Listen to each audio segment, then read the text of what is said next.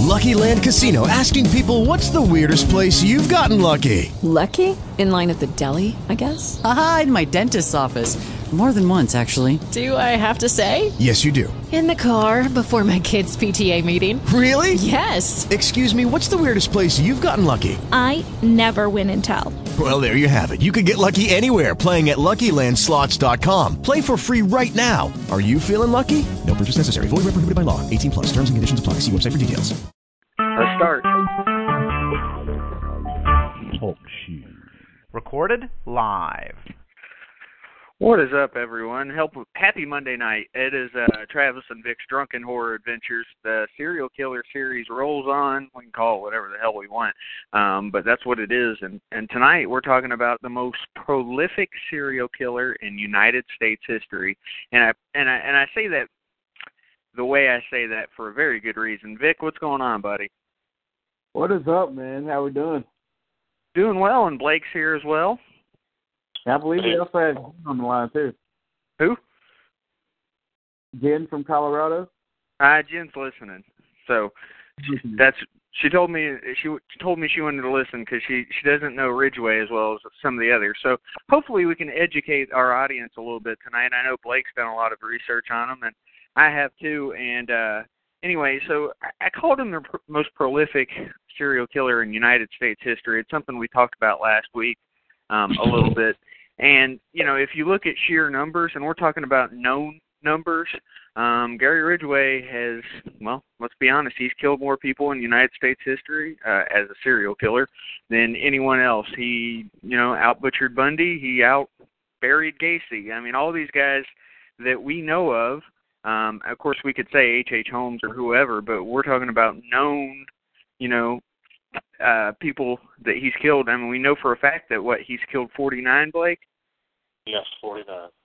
And they're pushing estimates up even over that. He says that it's even up to 100. I'm not sure if he's just looking for credit or what the deal is. Vic, talk a little bit about your familiarity with Ridgway.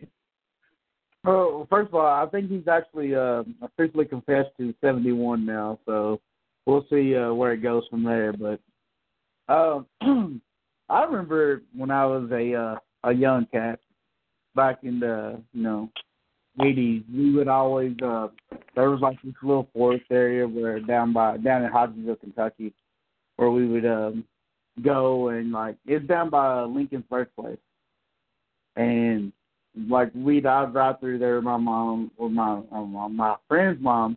And she'd always say that, hey, you know, we heard that there's some killer on the loose and he's dumping bodies out here in the forest, out in the woods. And as I grew older, I realized exactly what they were talking about.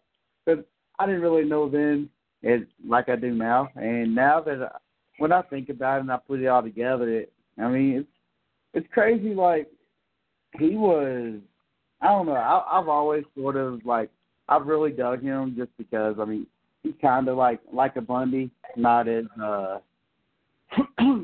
not as well known, obviously, and not as world traveled as Bundy. But he's like a Bundy on a smaller scale, but he's done more, if that makes sense. So, you feel me? Yeah, I do. And actually, if I had to really think about it, I would call Ridgway a mix of maybe Bundy and Robert Hansen. He was known to have killed prostitutes. That was his, main victim, obviously, because they were. I didn't realize that there were so many in the Seattle area, but apparently there are. Because if you're going to kill that many, there's a hell of a lot of prostitutes out there. But so he had that in common with Robert Hansen, and then he also had the fact that he was kind of socially awkward and, just weird with Robert Hansen. Gary Ridgway was a weird dude. And Vic, I'm going to use a term I know you like. If you look at his IQ, dude was half a retard. You know what I'm saying? Yeah. What did he score? Like 81, I believe is what it was? Yeah, or 78. It was low. Yeah, it was 82. It was considered below average intelligence. Yeah. So this goes along with what Mike Amott told us back whenever we had the professor of Department of Psychology at Radford University on about how serial killers, by and large, have low IQs. But what's interesting about it is I kind of think they're like autistic people, and that they, they're good at one thing and not so much others. And Gary Ridgway was, and he didn't have a long stretch of doing this, Vic. It was maybe like 3 years or so. But I mean, think about how many he knocked off during that time. And I'm not glorifying it. I'm just saying it's amazing. Well, it's also amazing how inept the different police departments were in the area, and being able to track down a guy that was. It's not like they weren't finding bodies; they were finding bodies, Yeah, I and they were finding bodies. Yeah. Yeah, I was gonna say they're finding bodies and they're finding the remains and they're finding whatever. And I mean, it's not like he was in a big town. No, it wasn't a big area. So I don't know, man. They stuck at their job apparently. It's the allure. That's what it is. It's the allure of the fact he killed for 2-3 years pretty steadily, bumping off people in record numbers. But it's the allure of the fact that he wasn't caught. He wasn't caught and really arrested for that crime until November 30th of 2001. They arrested him outside of where he worked at Kenworth Trucking Company as a spray painter. That's 30 years that he got away with murder. Mhm. Yeah, and it's kind of like a compulsion for him. So let's get into kind of some stats and stuff on it. First of all, in a few weeks it'll be his birthday. He was born February 18th, 1949. He had 2 brothers, and he was born in Salt Lake City, Utah. So when we get into his past and his childhood, I get the feeling of kind of an Ed Gein background where his mom was really odd, and that it had a major influence on him. What do you guys think? Yeah, I agree with that 100%. And if you read some stuff with he was wet in his bed up until like the age of 14, and whenever his mom would find out about it, she would make him walk to the bathroom or whatever, like completely naked, and then she would clean him in there or whatever, and I think just stuff like that, man. Just really he used to piss himself all the time. That's why. Yeah. Stuff like that just really stirred him up, but there was something that was going on before that, Yeah. Yeah. Oh, yeah.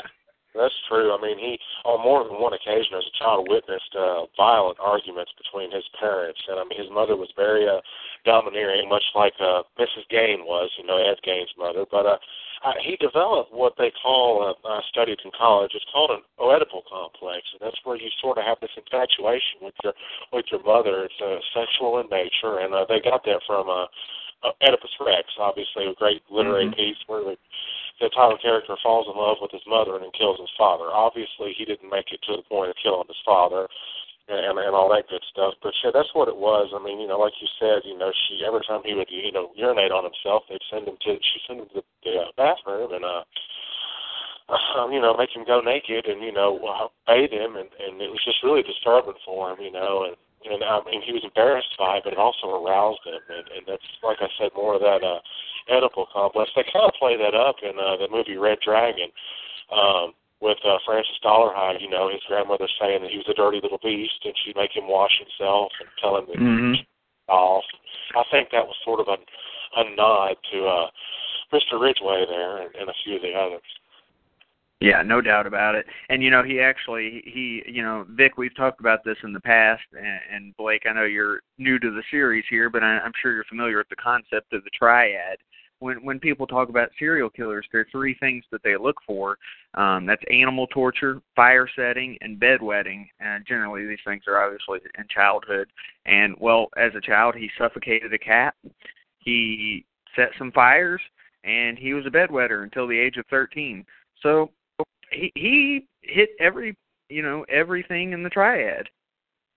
Yeah, he even tried to attempt to kill somebody. He attempted to kill a 6-year-old boy when he was 16, and he failed at it. But I think that was the point he really decided he wanted to make a career out of hurting people.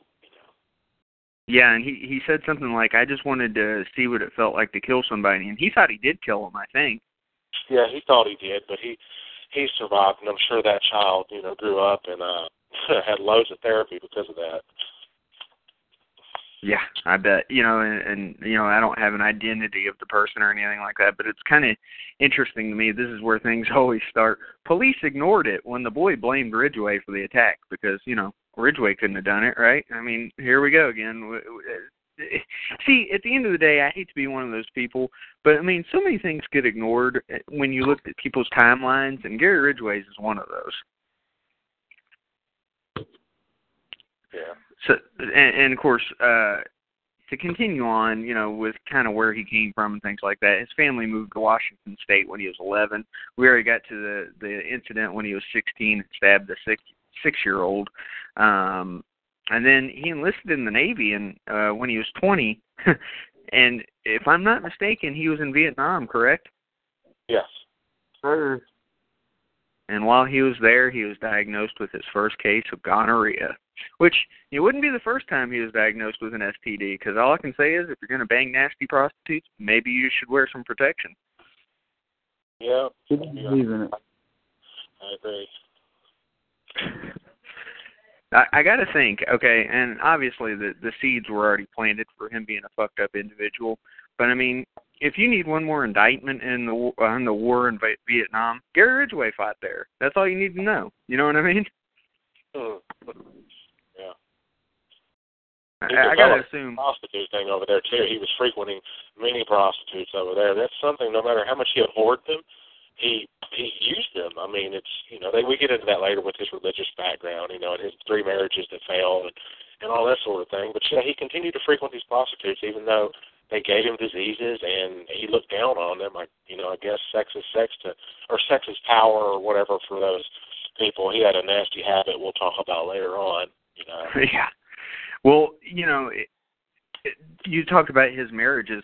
During the time in the Navy, he got married to Claudia Craig Barrows at Fort Lawton, and they had 1 kid together, and he was discharged from the Navy. And Blake, have you ever heard any info on why he was discharged? Because I'm not sure. Or was it, honorable, anything like that?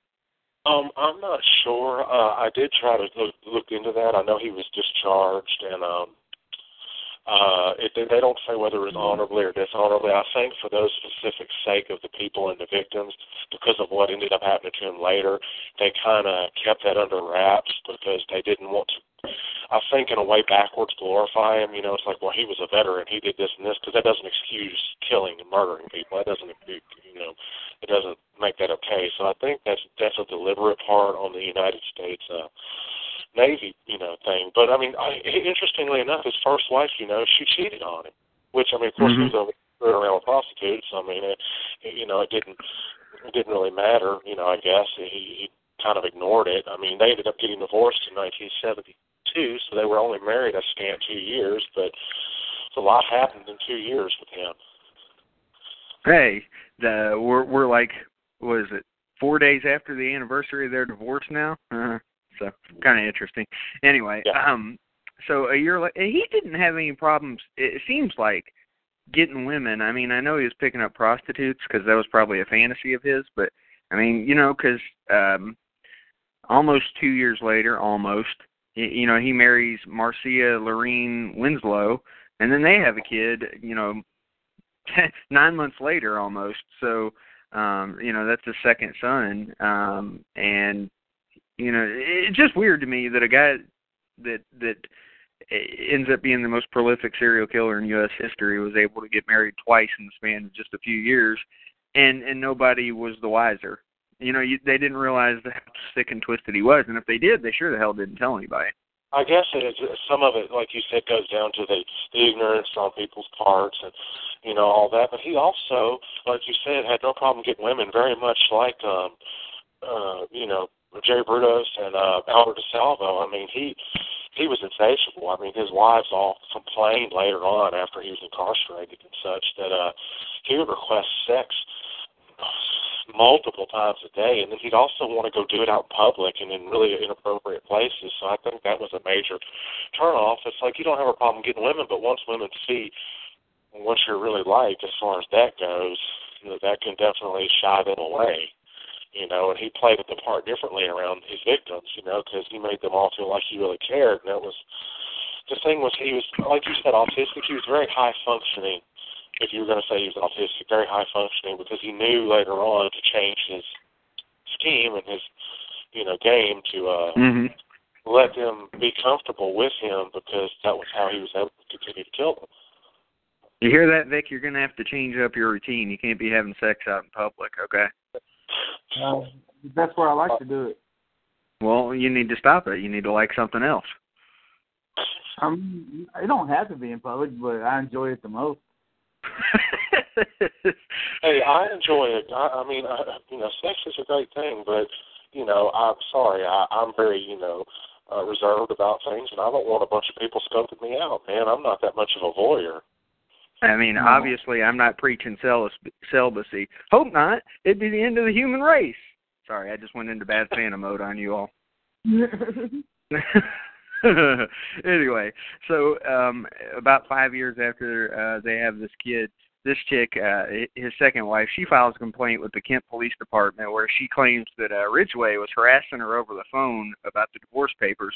So I'm assuming, she's presented him with divorce papers, and she reported Ridgway was going to get a gun and blow her boyfriend's head off, which was Ridgway, like 140 pounds? Yeah, that's right. what I'd always read. Little guy. I mean, I guess you would need a gun to really threaten somebody, especially a male, and there's a reason why he was killing women and not men, other than the fact that he hated women or had some sort of problem with them, prostitutes in general. Yep. So he gets into a fight with her that same year. Apparently, they both have bad tempers. This is where Corey comes into play, Vic. You can't just keep getting. See, eventually he's gonna. Well, we'll leave it at that. You get my point, Vic. Are you saying Corey's gonna be a serial killer? He might. I mean, he's gonna be. What was his name? Black Taco. That's gonna be Corey. He could be Black Taco. Are you talking about the Corey that hangs out with you guys and stuff? Yes. Yes. I hope he's not listening, or your asses might be on the list, man. Nah, we're already on the list. I can guarantee you that much. Well, I'm not, because he doesn't know me. So that's fair enough. Well, he knows you from doing the Evil Dead 2 show. Oh shit, you're right. That's right. He's gonna drive on down to Tennessee, and he's gonna bag him a Blake. There's an idea of a bagging. Well, so that apparently, like the day after he gets into a fight with his wife at the time, he chokes a prostitute, or he gets accused of it, which I pretty much believe that. And then I guess he meets a new girlfriend at a Parents Without Partners meeting, and he has sex with her in an army bunker at Fort Casey, and he occasionally ties her up for sex. So, I mean, he's into the kinky stuff. To each their own, as long as it doesn't reach that level. If it gets to where you're, a little more extreme than that, I mean, that's a problem. But kinks, everybody has them, about certain things, so. You don't even want to know what Vicks are. He's talked about them before. I don't even think they're able to be broadcast. This is Travis and Vic's drunken horror adventures. Like this has never stopped you guys before. No, it hasn't. Vic's gonna whore. Who said whore? Anyway, I'm saying. So that same month, whenever he gets the new girlfriend, he divorces the second one, or she divorces him, whatever. And I guess he's living with this chick now, the new girl, and she asks him to move out by the end of the year. So he meets another girlfriend that same year through that Parents Without Partners again, which apparently Parents Without Partners is a place where you can just pick up single or I guess divorcees or whatever. I guess. Damn. Yeah, apparently she's been interviewed before, and she says he had low self-esteem and was unable to please his mother with his actions. And now, who is that again, Vic? We go back to the Ed Gein deal as far as I'm concerned. Yes, sir. Yep. And by the way, Vic, Blake, this points to your point earlier. Girlfriends state that he would often demand sex 2 or 3 times a day. And for anybody who wants to know what timeline I'm using, of course I'm using my good buddy Mike Amott's timeline from the Department of Psychology at Radford University. Always a good learning tool. You can look it up. It's not too hard. But, yeah, this is where things start picking up for him. Police see him parked near a Little League baseball field with Kelly McGinnis, an 18-year-old prostitute, and I guess his love for prostitutes is kind of well on its way at this point. It's probably well past on its way, but now he's starting to do things. Because in 1982, the year of my birth, and Ridgway's 33 at the time. The first victims turned up near the banks of the Green River south of Seattle, and the case gets its name, which, of course, is the Green River killings. And, you know, they started finding other, chicks near ravines, airports, freeways. A bunch of them have ties to prostitution, drugs, street life, and were last seen near what was then called the SeaTac Strip near the airport, where there were many bars, dance clubs, and street life. And again, this goes back to the Robert Hansen thing. He was picking up the lowest members of society, or Vic, if we really want to go there, Ronald Dominique. You know what I mean? He was picking up the people that nobody was going to miss. Yep, exactly. And, one thing you haven't mentioned is he also liked to get the underage girls, people that they didn't want to be at home like that. Yeah, I mean, I can't say that I understand exactly what his motives were, but after taking lots of criminal psychology and studying serial killers as a hobby for many years, I think I've come to understand at least somewhat why he did that. I mean, he very, very strangely religious man. Like during his he started becoming extremely religious and proselytizing, crying after reading the Bible, quoting Bible passages, going door to door, and trying to be a more luminous presence, in churches and, social gatherings around those sort of, events. But, I mean, definitely he saw the prostitutes as the lowest members of society. Nobody was going to miss them. You couldn't pick on people that were of a higher caliber or standing. He focused on them because he saw them as the social outcast. Right. Yeah, agreed 100%. And, this is something we'll get more into, but I have no problem with religion. If people want to be religious, that's fine, but it's just like anything else. Overabundance or over-reliance on certain things can, I think, lead to twisted people, and Gary Ridgway was one of those people. Apparently, he'd walk around his community with a Bible, so everybody would say it wouldn't be him. He was walking around with a Bible. But, a lot of times those very people that are so reliant on the Bible are relying on the Bible because they're so fucked up. No disagreement there. So, I mean, like I said, it's kind of like with power. Absolute power corrupts absolutely. Well, he thinks he has all the power in the situation. In fact, later on, he tells the cops that I thought I was doing you guys a favor. And the truth of the matter is, I don't think he was lying there. I think he really believed that. I do. I think he thought he was cleaning up the trash, which, The sad thing is, I'm sure there were people out there that would still agree with him to this day because, I mean, if you listen to some of the religious zealots out there, that's the type of shit that they would do if they, I guess, had the fortitude for it. And it's pretty sick, really. But so in 1982, Gary Ridgway's 33 years old at this point. 16 women would go missing, and the remains of 6 of them would be found. I assume he was responsible for all of them. There could have been more, but 16 that we know of, and of course 6 were found, like we said here. So, and during the time between January of '82 and August of '89, he lives about 3 miles from where the first victims were found in the Green River, Kent, which is 21859 32nd Place Street or Place South in SeaTac. I wonder if that place is still standing today. I don't know how much of a tourist attraction Ridgway is out there, but like with the Gacy house and all those became tourist attractions, even though the Gacy house isn't around anymore. You've got the Dahmer tour up in Wisconsin. So I just wonder about that, what type of popularity it is in the locale, because there are things to do in Seattle. It's not like it's a do-nothing town, and that's the type of thing that would attract people.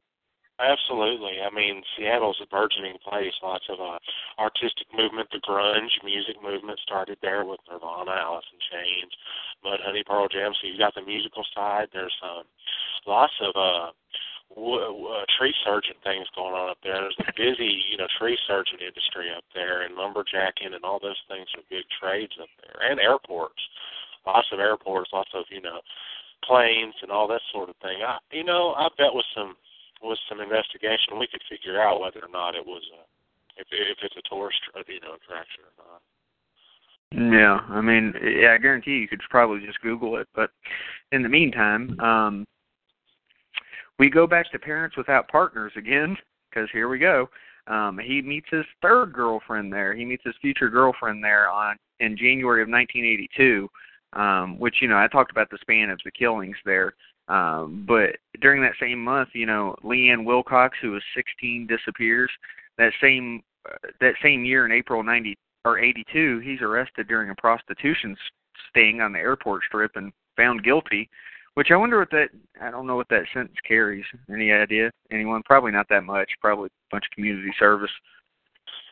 Yeah, probably. I mean, I really don't think it was anything more substantial because he was out and about very soon after. Well, without going through each one of these murders, and I don't want to take away from the people that were killed, but I mean, it's the type of thing you guys can Google. But before or during all this time, in May or June of 82, that second girlfriend breaks off the relationship after the third girlfriend tells her he gave her herpes. So, Ridgway, he's firm in the belief that you can't die without a few STDs, right? Damn. So these murders take place all the way up to May of 83, and on May 3rd, 1983, well, actually, May 83, Ridgway emerges as a suspect in the disappearance of Mary Malvar. He's now 34 at this time, and of course, he's still doing his thing. People are being found, one of which was on May 8th, 1983, and again, I'm skipping people because there's so many. Again, when I said most prolific serial killer in U.S. history, I'm not saying notorious. I'm saying prolific in terms of numbers. Police discover body of Carol Ann Christensen. Her body is found in a totem-like display with strategically placed fish, freshly ground beef on her hand, which, pretty weird, I have to say. I don't understand what he was going for there. It's some sort of religious thing? Well, sacrificial lamb is a symbol in Christian belief and religion and theology. Maybe there wasn't any lamb around. He thought beef would do just the same. I mean, I'm not being funny. I'm being Yeah, I know. I mean, I guess. It sounds as good as anything I can come up with. It sounds like it would be something religious. There too. I mean, a short span. She disappeared May 3rd of 83 and was found May 8th, so 5-day lapse there, Mm-hmm. Yep. And let me just mention this before we go on. Ridgway, the reason why he was like Bundy, other than the fact that he liked to do prostitutes from behind, although Bundy wasn't really prostitutes so much, he would do them from behind and choke them out. And not every single time, but that was his one of his main methods. But the other thing, like Bundy, is he was into necrophilia, which we'll get into Bundy here in a little bit, but that is their connection there. Their biggest connection that I see is that the both of them like to go visit wherever they put the bodies and go get a little something from the cold dead. Yeah, and I mean he later claimed that he started to bury the bodies so he could try to resist the urge to commit it. Mm-hmm. And I mean, I don't know if you're going to get into it or not later, but I thought there's a deeper connection there between Bundy and Ridgway, and I'm sure you and Vic are both familiar with it. We're almost there. And I need something to fucking talk about. Well, let's get into something before we get into the Bundy thing real quick, though. He says that he was having sex with the bodies because it was a lot cheaper than paying for a prostitute. And I have to tell you, that's the weirdest reason I've ever heard of, to have sex with a dead body. And maybe the weirdest, but maybe the best. Yes, most logical. I mean, it makes a good point. And I've talked about this, okay? So we've got, I don't even know how many people at this point have disappeared, have been murdered by him, and we're all the way to January of 1984 now, okay? And again, I've got a list of people here, and I don't want to go through them one by one, but it's a lot. And so just now, a task force for the Green River killings formed. So it took all these bodies before they really started getting their shit together and say, maybe we need a united front here to track this guy down because this shit ain't slowing down anytime soon. By 84, there was 40 women that had been disappeared and killed. By 84, there was 40. Well, during 84, January, February, and March, you had 3 more disappear. So, I mean, there you go. Ridgway actually passes a lie detector test in '84 too, because he was one of their suspects. They were kind of watching him. They couldn't quite, nail him to a wall yet. And then, Blake, this is what you wanted to get to. In January of 1985, Ted Bundy offers his assistance on this. And, this is something we talked about before, that it didn't lead to Ridgway's arrest, the Bundy assistants. But I will tell you this much, his advice was solid, because he's the one that told everybody, or told the investigators, that if you find a fresh grave, you need to stake it out, because he will return there so he can go have sex with the bodies.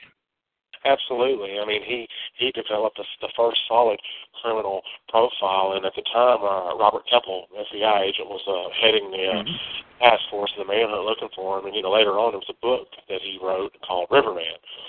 Ted Bundy and I, going at something along that line, coming, trying to solve the Green River the Green River case, and and all that sort of stuff. So it's like. Yeah, it was the Riverman, Ted Bundy, and I Hunt for the Green River Killer. It came out in '95. But, he's the first one that gave him, that advice about the criminal profile, being that he was, going to school for, the law and such. Bundy had a unique insight into those things, and what better way to find a killer than use a killer to find a killer. They do the same thing in Silence of the Lambs, Buffalo Bill. And I think that's another thing that I think this case influenced that movie. Oh, yeah, I would agree with that. And, to go back to Bundy, because that's one of my favorite shows that we ever had, maybe my favorite, period. Bundy, he was an interesting cat, because he was just trying to stave off execution. Let's face it, he wasn't being helpful. His whole end game was to keep himself from the electric chair, which, didn't pay off ultimately, but I'm sure he managed to, keep it from happening with things like this because of that. But, it's really interesting, because that year in '85, it's pretty quiet. Now, I'm not saying that nothing happened, but I don't have any facts as far as anything that went on that year. So, maybe Ridgway's calming down during this year, and because this is around the time the next year, he actually takes another lie detector test and passes, and I guess it picks up again for him, because October '86, we've got someone missing. 4 months later, February of '87, someone missing. 2 months later, a search warrant's actually issued for hair and saliva samples from his home. So now things start heating up a little bit, and he gets married for the 3rd time the next year. So this dude's been married 3 times. Yep, and I mean that's true. Obviously, he's really trying his hand, and Judith said much later that she felt like.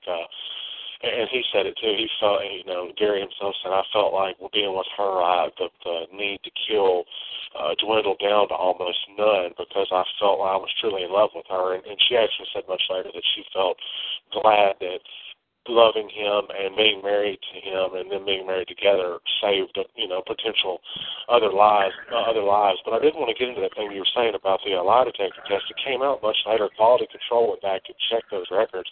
He actually didn't pass that first test. They said he passed, but he didn't pass it. They went back and looked at it. They took 2, and if I'm not mistaken, he also ended up failing the second one, but at the time, they didn't pick up on it. He failed the first one for sure. Because I looked at that before and I thought that was odd, Well, let me just say, though, but for anybody wondering, for anybody that's maybe not familiar with it, lie detector tests are inadmissible in the court of law, so you couldn't nail them to the wall on it. But it is interesting, you know what I mean, the entire thing there, with the lie detector test and what could have or what happened there. He moves around a little bit over the next few years, and one of the things that I note here is that in 1990, the Green River Task Force is disbanded, so they put this thing together, and they really weren't able to capture him during this 6 years that it was together. No, they weren't. Maybe they thought he passed away, that he had moved on and stopped, or he had died. I mean, because I can't think of any other logical reason as to why they would disband it after such a short, lifespan on it, because the killings were still happening. They may not have been privy to that, but that makes no sense why they would disband. Well, and this is known again. We've got yeah, you're right. I mean, it actually starts. See, I'm not sure if they know if it's connected though at that time, because it stops for about 3 years. It starts again in 1990, but only for one person, and then it doesn't start up again until '98. But, hey, you talked about his third wife. Can you imagine what it would be like to, I don't know, it would have to be a very weird thing. And I know the obvious point is, you were married to a serial killer. How'd you not know? All those things that go through a person's mind. But the second part of it is that, that there's the bad part of it that I just talked about, but then the good part about it that you just talked about. Talk about a weird existence. I mean, how confused would you be going through life after that? Very. I mean, I think I would need years of therapy. Hell, I need therapy anyway, but I think that I definitely need to know that I was sharing my bed with a killer, to know that I was sleeping with a killer, to know that I was having dinner with a killer. I mean, Jesus, you talk about never being able to trust yourself again. I'm surprised that Judith Mawson doesn't have, serious issues, being with anybody else, because, I mean, Christ, she was married to Bundy from 1988 till his capture. And after, because he was captured in 2001, and they stayed legally married until 2002. So shit, that's 14 years, man. Yeah, that's crazy. It really is. I mean, and yet she, as far as I know, didn't really have too much of a clue as what's going on. Now, this is where things again heat up. I told you January '98. We've got another person missing now, and then. In 2000, this Linda Blaney, a co-worker at the Kenworth truck plant, you talked about him working at the truck plant earlier, thought he was a nice person until he nearly ran her down with his pickup and found humor in her panic. So, he tried to run her up. Vic's laughing. He's an asshole. That's what got him. Because, you come up around 2002, and they checked, and fibers and spray paint spheres matched up with things with somebody else from that thing. They were able to tie his ass to it. So, he wasn't too careful there at the end. He was starting to slip. You got to trust that Ridgway guy. He paints some good designs. But anyway, so all right. In 2001, this is where we get a new task force formed in the Green River Killings investigation, which I have to be honest with you guys, I don't have any memory really of the Green River Killings. It wasn't like Dahmer for me. It wasn't like even Bundy or Gacy. I don't remember much about it at all. Obviously now I know a lot about it, but like Ridgway, he was a blip on the radar, and I don't know if it was because of like the prostitute thing, because it was so spread out, or what it was. But this wasn't in my, I mean, again, this is why I use the term prolific and not notorious, because they're two different things here. Yeah, they are. I wouldn't even put him in the top 5 of most notorious at all. Well, no, I wouldn't either, but I will say this. I think he ended up becoming what Jack the Ripper would have been if he wouldn't have just disappeared off the radar. He focused primarily on prostitutes. People of mostly only prostitutes, and that's the difference between him and Ridgway. Ridgway mostly focused on prostitutes, but the disturbing part for me was that there were several of those victims were underage, and they're still finding bodies all the time. And that's something I want to get into later. The plea agreement that he agreed to go forth with, was the weirdest agreement I've ever heard in law enforcement. All right, we'll get to that for sure. We're at the point in 2001, we've got this new task force forming. And in November of 2001, Mr. Ridgway on November 16th is arrested on loitering for prostitution charges. And then 11 days later, he pleads guilty for that. And then 3 days later, he's arrested on charges that he killed 4 women, Chapman, Hines, Mills, and Christensen. And he's charged for 4 counts of aggravated murder. You talked about what did him in earlier. He pleads not guilty to these. He files for divorce from his third wife, Judith, in September of 2002. And then in March of 2003, he's charged with aggravated first-degree murder and the deaths of 3 more Green River victims. And then, well, at what point is he convicted here? It takes him a while. Yeah, it drags on for a couple of years. They finally sentenced his ass in 2003. Yeah, he finally pleads guilty to 48 murders in a plea bargain in November 5th, 2003. So basically, this dragged on for 2 years. Not the same amount of time I was before. Yeah. Yep. Yeah. So he pleads guilty to those. Oh my God, the plea agreement was ridiculous. Okay, so I'll just name it off here real quick. November 5th, 2003, he pleads guilty to 48 murders in the plea bargain. 42 women are on the Green River list, and 6 are not. 4 of the women remain unidentified. So, and then, of course, a month and a half later, he's sentenced to life without possibility of parole, and his sentence did not include the suspected murders in Oregon and British Columbia. Now, Blake, you talk about the plea agreement here. The plea agreement that he agreed to was that Ridgway would, quote, plead guilty to any and all future cases in King County where confession could be corroborated by reliable evidence. So let me break that down. He would plead guilty to any and all cases in King County if the confession could be paired with reliable evidence. But the problem with reliable evidence is some of these bodies have been buried for 16, 17, 18 years. There was a body they found, I forget the lady's name. I hate to be disrespectful, but she went missing at Northgate Mall back in '83, and they didn't find her skull until like 2005 or something. So it's like, you know, evidence, it takes forever. And they also said her skeleton was in another place, so they theorized the skull was taken to the location where the outdoorsman found it when he was going by. So it's very, it doesn't make a lot of sense. Like I said, that was the weirdest plea agreement ever because he pled guilty, and that's what saved him from the election chair. But, 48 life sentences plus an additional 480 years, how the hell do you serve that? Yeah. How do you serve that? That's like George Carlin said, he read about some guy who, it's like he got a life sentence plus 2 death penalties. How the hell do you serve that? You have to be Lazarus to be able to serve that, Yeah, man, it's just this case is pretty bizarre, really, because number one, of how long he did it. I'm always blown away by the fact that this guy was as small as he was. You think at least one of these chicks could have fought back successfully, but apparently not. Have you ever heard anything about any of these chicks either getting away, putting up a hell of a fight? Because I don't hear any individual stories other than, well, they found her body here. They found her body. And I don't know, maybe he just didn't want to talk about it.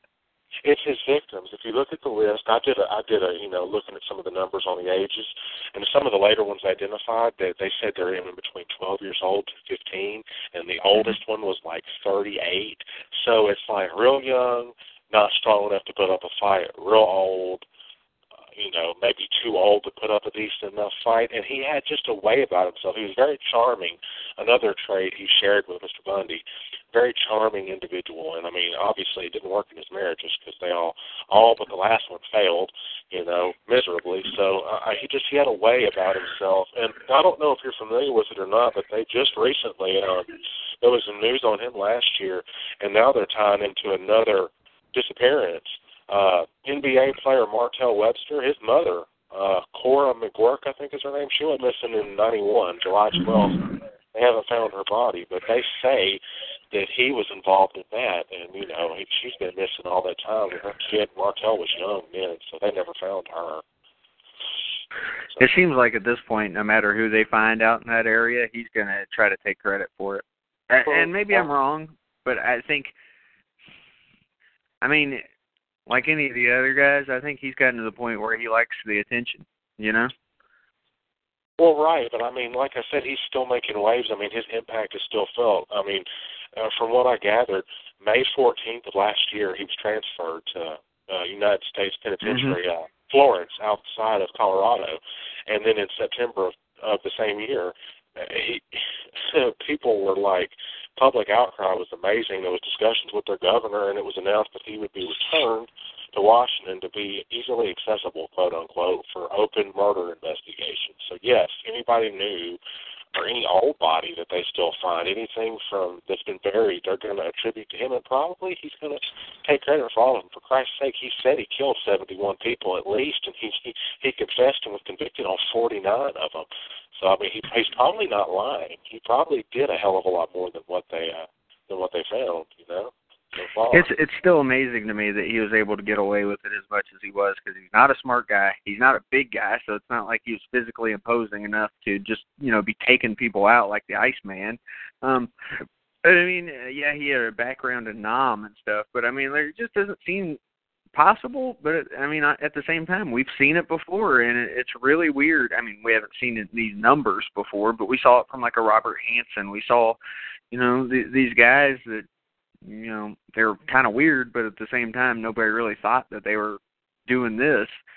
Do the things they do for a long period of time. And, because they think that they don't possess the higher brain function to even think in that realm. I mean, I'm going to compare movie stats here. Forrest Gump's IQ was 75. Ridgway's 82, so obviously he was a damn sight smarter than Tom Hanks' character. So, you never go full retard, though. Come on, man. Damn, really? I knew it was happening. You got to control yourself, Travis. Control yourself. All right, my bad. But hey, you asked me. He was like, why doesn't anybody ever, tell me I'm going too far? Well, I did tonight. So this will be to everybody listening, this will be my last show, because I'm fairly certain that I am fired from the show. We'll get fan hate. We've been threatened with lawsuits many times before. It wouldn't be the first time, right, Vic? We got kicked off Blog Talk once. Whoops.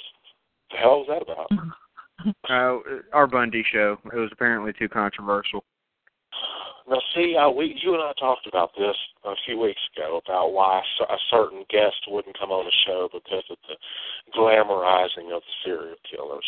So, and we didn't glamorize it. That was the weird thing, but it's all good. Sick people, but I mean, yes, he's still making waves in the news, and he'll probably still take credit for it till he, the final curtain's called, man, until he dies. He'll probably still take credit, and they'll probably blame him. I mean. Because it's just like everything's already been said and done. I mean, they did an ignorant thing and disbanded a task force years, and he still had several killings left in him. You don't do that. I mean, from what I understand, the Adam Walsh case, with Henry Lee Lucas and Otis Toole, they kept that thing open for years. I mean, like 30-some-odd years. I think it's still open because they're saying now that Otis Toole didn't kill him. And, Ray Lucas confessed to it, but you can't really take his word. He's much like an unreliable narrator in a piece of prose, so it's weird. But Ridgway, yeah, I wasn't too keen on him until, I guess it was the mid-'90s. I saw something on TV. It was a special on something, History or A&E, about the Green River Killer. So I was interested because I love Nirvana.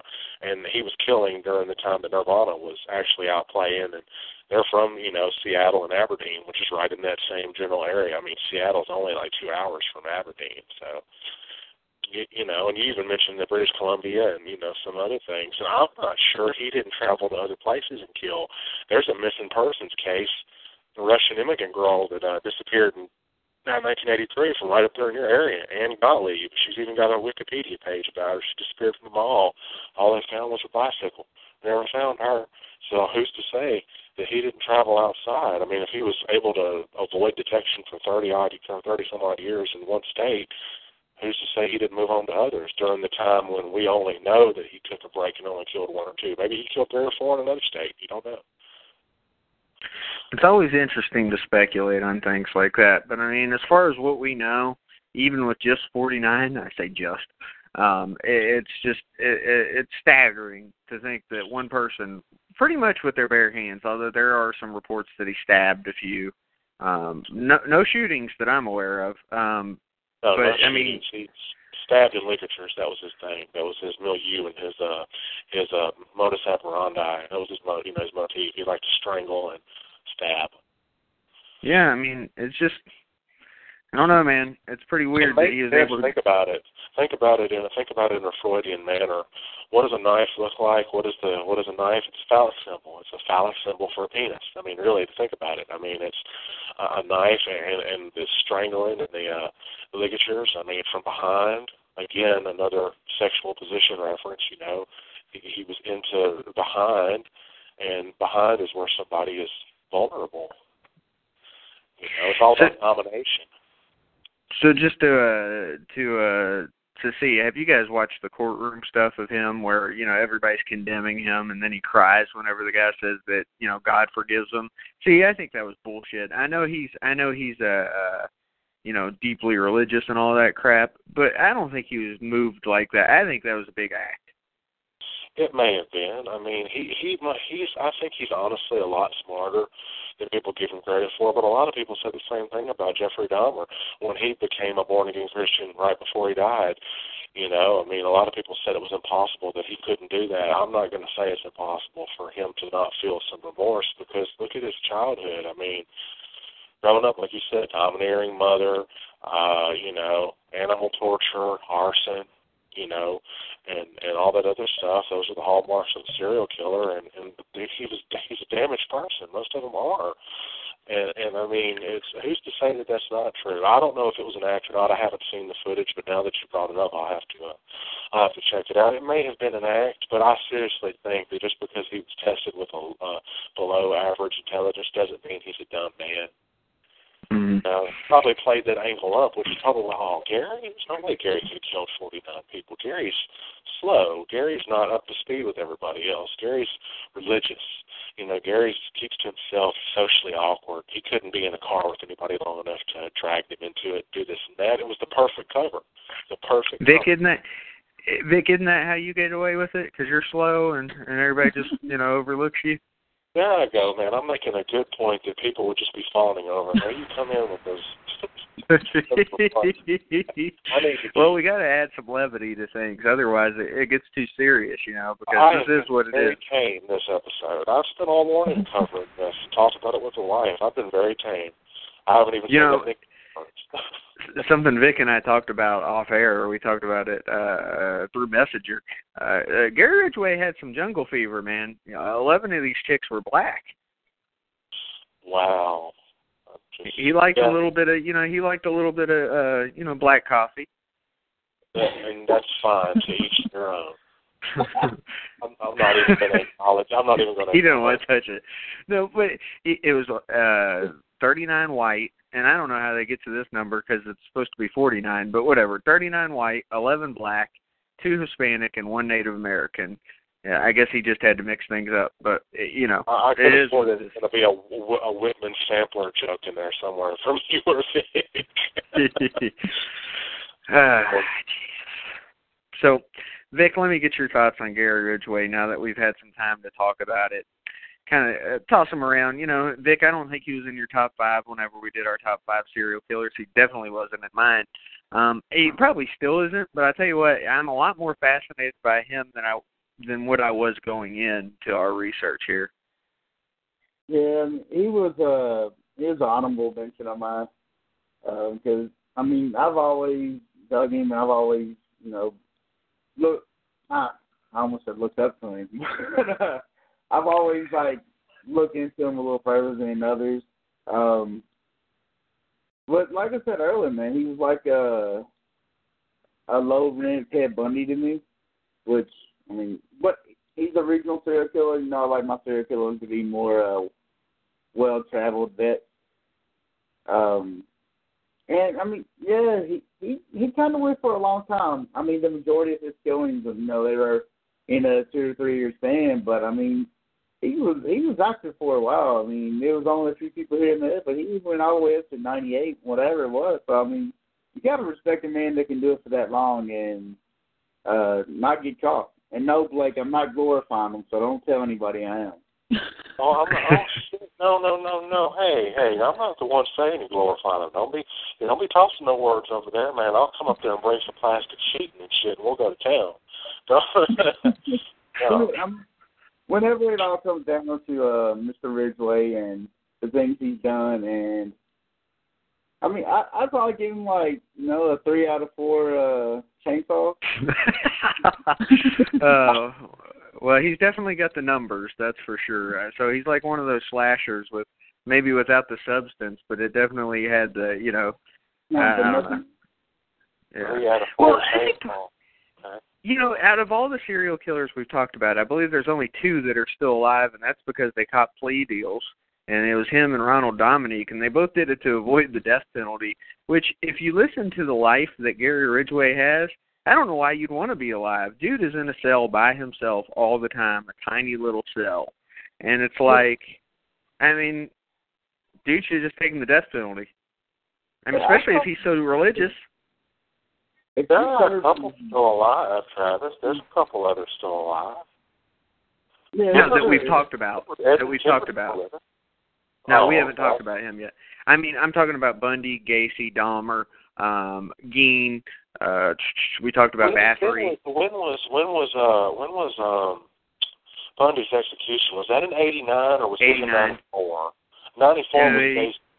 Yeah. 89, I believe. Yeah. Gacy's was '94 and Bundy's was '89. That's right. Yeah. Yeah, they're both pretty good at staving it off as best they could. All these guys are full of shit, let me just say. Anytime you hear any of them talk, they're all full of shit. And I'll tell you what, there's an interview with Ridgway online, and he's talking to this woman, and this woman's just driving the conversation, and she's getting him to say whatever she wants him to say. And it's kind of like Bundy with the porn thing, his last interview, where it was just all bullshit, you know what I mean, where he's just saying what the guy wanted to hear. Yeah. But it's still interesting, nonetheless. He also, one of the things we didn't talk about is he's one of those that would, not every time, but he would keep things from his victims. But he wouldn't just keep things from his victims. He would give them to whoever his girlfriend was at the time. Yep. So, I guess that, see, he was just all about maximizing, the economy. He didn't want to have sex with prostitutes that were alive because they cost money. He didn't want to have to go buy jewelry, so he just killed them. I mean, it all makes sense now. Yeah, it really does, man. If you think about it, like he's kind of like Holmes now that I think about it, because Holmes killed for financial gain. Ridgway killed because he didn't want to be in the poorhouse. He's like a low-rent Holmes, too, isn't he? He's thrifty. A Dollar General Homes, a fucking Equate brand, Walmart brand serial killer. Really? Yeah. He's the generic version. My man definitely liked he definitely liked originality, you know what I'm saying? He tried to be like everybody else, and that was his downfall. He was standing on the shoulders of giants. Anyway, but he again, interesting case study. I think he, in a lot of ways, Vic, when you look at what a serial killer is, he epitomizes what a serial killer is. We talked earlier, the triad. He hit every piece of that triad. And really, when you look at stats and things that serial killers do, most of the things that he did, other serial killers, like he is the blueprint for a serial killer. Tell me he's not. Oh, I agree 100% with that. I mean, everything you ever hear about anything serial killer-wise, it is him. He's the epitome. Yeah, I mean, it's made popular culture. I remember Dexter, the second season of Dexter, Sergeant Dokes, before his untimely death, mentions the Green River Killer and says that Agent Frank Lundy was responsible for breaking the case. I mean, he's all the time referenced in music, mostly metal, and in books and films and stuff. I mean, he's achieved a certain level of immortality. So, I mean, maybe that was one of his things all along, He's to tackle the religious aspect, the idea of Jesus and the resurrection and coming back from the dead and being immortal and, this sort of thing. Maybe that connects with this in a way, since he uses religion as his motive for dispatching all these people. Now, this may be a question more so for Vic than it is for you, Blake, but maybe as well, because I don't know if you follow the same things we follow, but we follow this Facebook page. It's called Death Row Art Show, where this guy's collected all sorts of serial killer memorabilia, things like Gacy paintings, stuff like that Gacy did. And I know you know about things like that. But, of course, Manson's done things. There's a lot of other serial killers that have done things that send this guy stuff all the time. Has anybody, either one of you, I don't care, have you guys ever heard of Ridgway doing anything like that? Not to my knowledge. Vic, what about you? Nope, I've heard nothing about Ridgway in that aspect. I think he just sits in a cell all day long and reads the Bible, or jacks off, or both. And that's what I would do. What else are you gonna do? Read the Bible and jack off On it. Yeah, probably. Pages are all stuck together. Oh, come on, man! I'm not gonna even. I mean, I have a religious belief, but like I said, it doesn't. What you say doesn't bother. I'm not gonna let that bother whatever. I mean, like I said, I don't know if the religious aspect was true or not. I mean, it sounds kind of airtight and clean and believable in a way, if you can see it that way. But I think a lot of people refuse to see it that way because they would be admitting that there's credibility in feeling that way. They'd be admitting that they had that quote-unquote dark passenger. I'm going to quote Mr. Jeff Lindsay there, the writer of the Dexter books. A lot of people don't like to admit that they have those darker impulses. So maybe that's his way of saying even the person that seems like they're not the smartest and grew up in a super strict household and people that somebody would take for, would be like, oh, no, there's no way. He used that to his advantage. So that in my opinion, as far as serial killers goes, he's one of the smartest, in my opinion, because he got away with it for so long. Can you imagine what Manson would have been like if he got away with it for 30 years? Or Dahmer, or Gain, or H.H. Holmes, or Albert Fish, or any of those other guys? Can you imagine 30 years of that stuff? Yep. And I think a lot of times, and I'm going to make a point, and this, I'm not glorifying it in any way, shape, or form, but yeah, go with that. I didn't say y'all glorified it. No, not that. I'm talking about something else. Okay, so people always, and again, this isn't me, but people, they always have like a negative opinion of people who are like part of, what was it called, Vic? Satanists? Are they part of the Church of Satan or whatever? And those are the people that are the ones that are not committing crimes, Richard Ramirez aside, because he was just fucked up and he was using that as an excuse.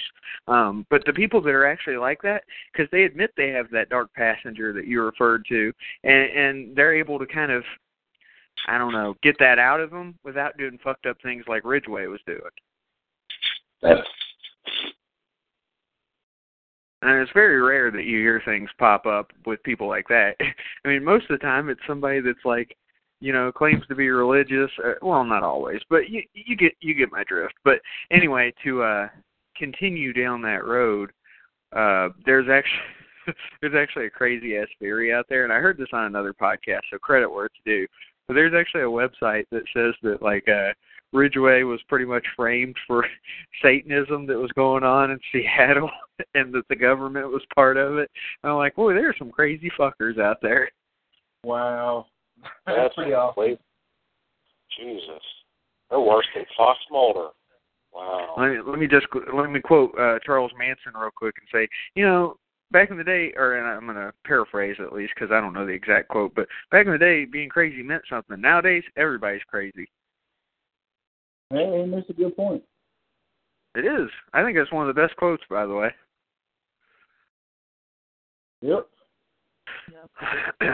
So, Gary Ridgway, again, let's talk about something else about him, because I think we didn't talk about this enough. Kevin M. Sullivan, when we had him on the show, and we talked about Ted Bundy, Bundy talked about how he had been through New York, and he didn't really like New York because there wasn't enough forest. And there's something about the Pacific Northwest that either obviously assists or helps motivate these guys.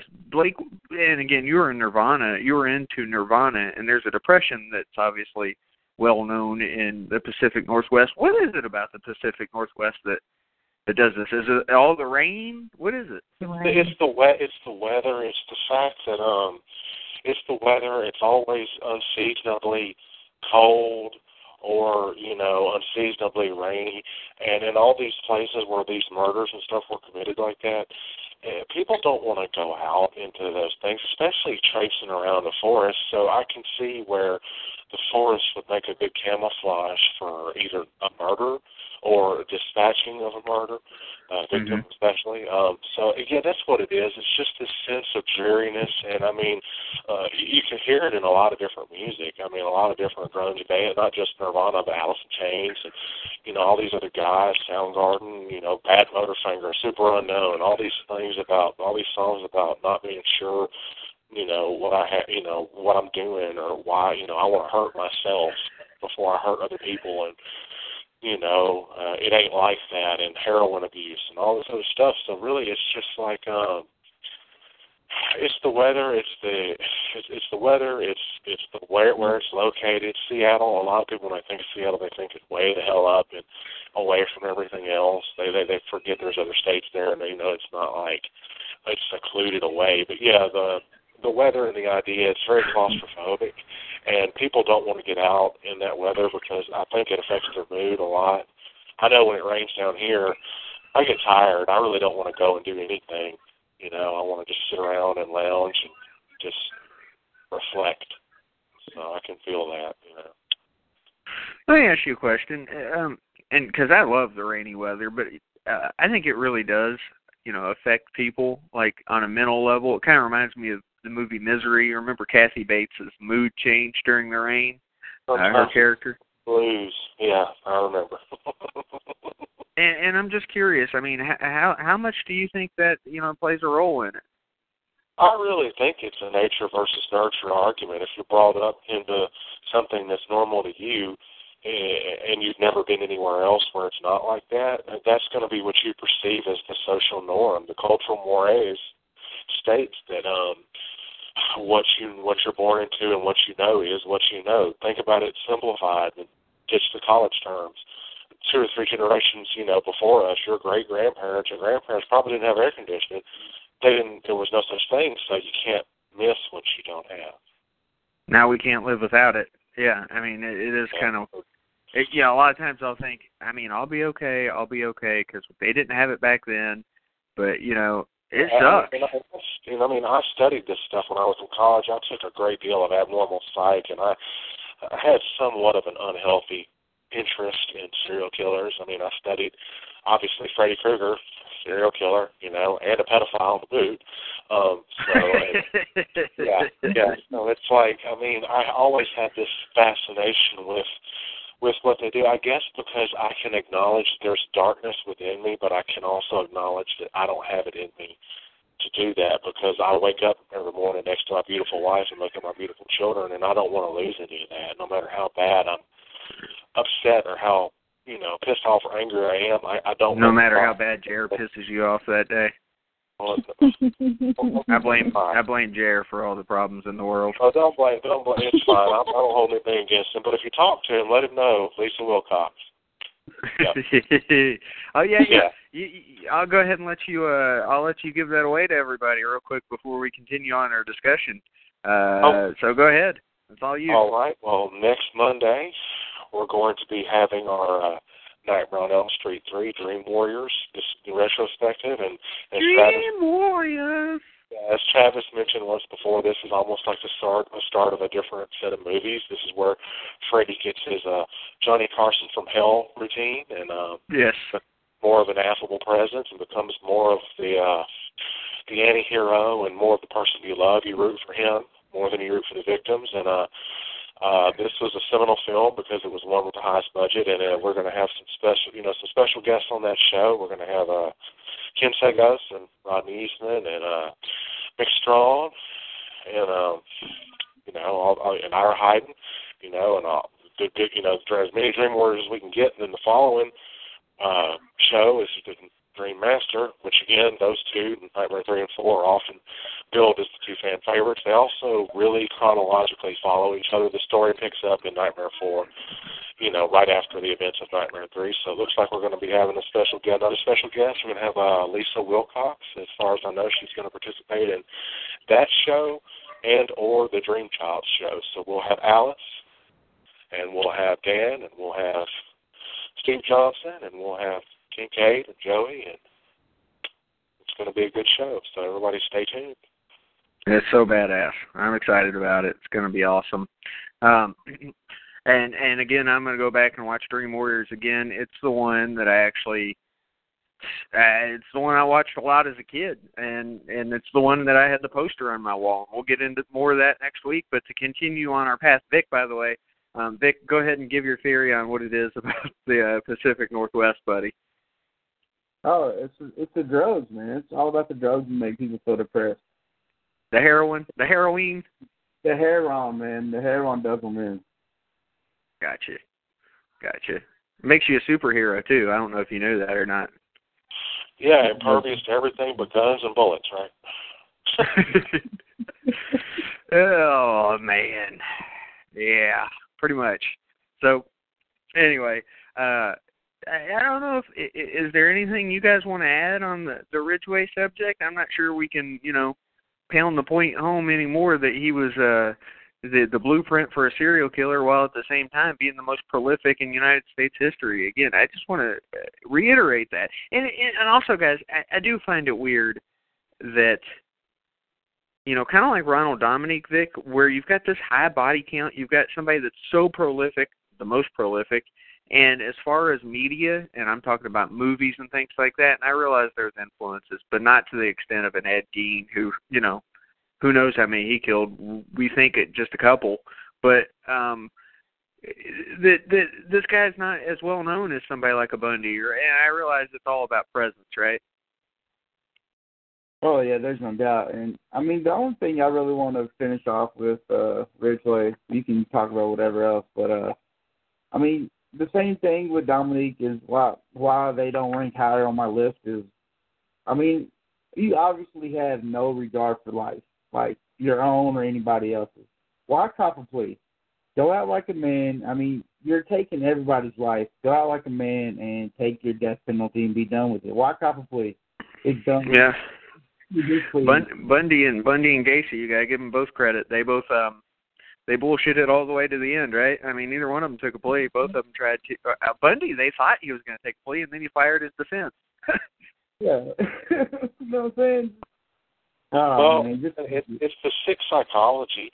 I mean, think about it. Why would you want to cop a plea? Because you want to see the world fall over you. You want to see the world give you massive props and give you admiration and notoriety for something that's so messed up and disturbing and awful. So he's watching. That's what he wants. He wanted to gain admiration and notoriety. Well, us doing this show, we're giving him what he wants. He's being known for something. He's not just a guy who was an idiot savant or somebody that wasn't very good in life, so he chose an easy thing to do, to kill. So I really don't think it's easy to kill. I think for him it became easy because obviously he failed a couple times in the beginning, at killing. But I mean, I think that's what he wanted, was to be not glorified, but to be known and go down in history for doing something, albeit something terrible.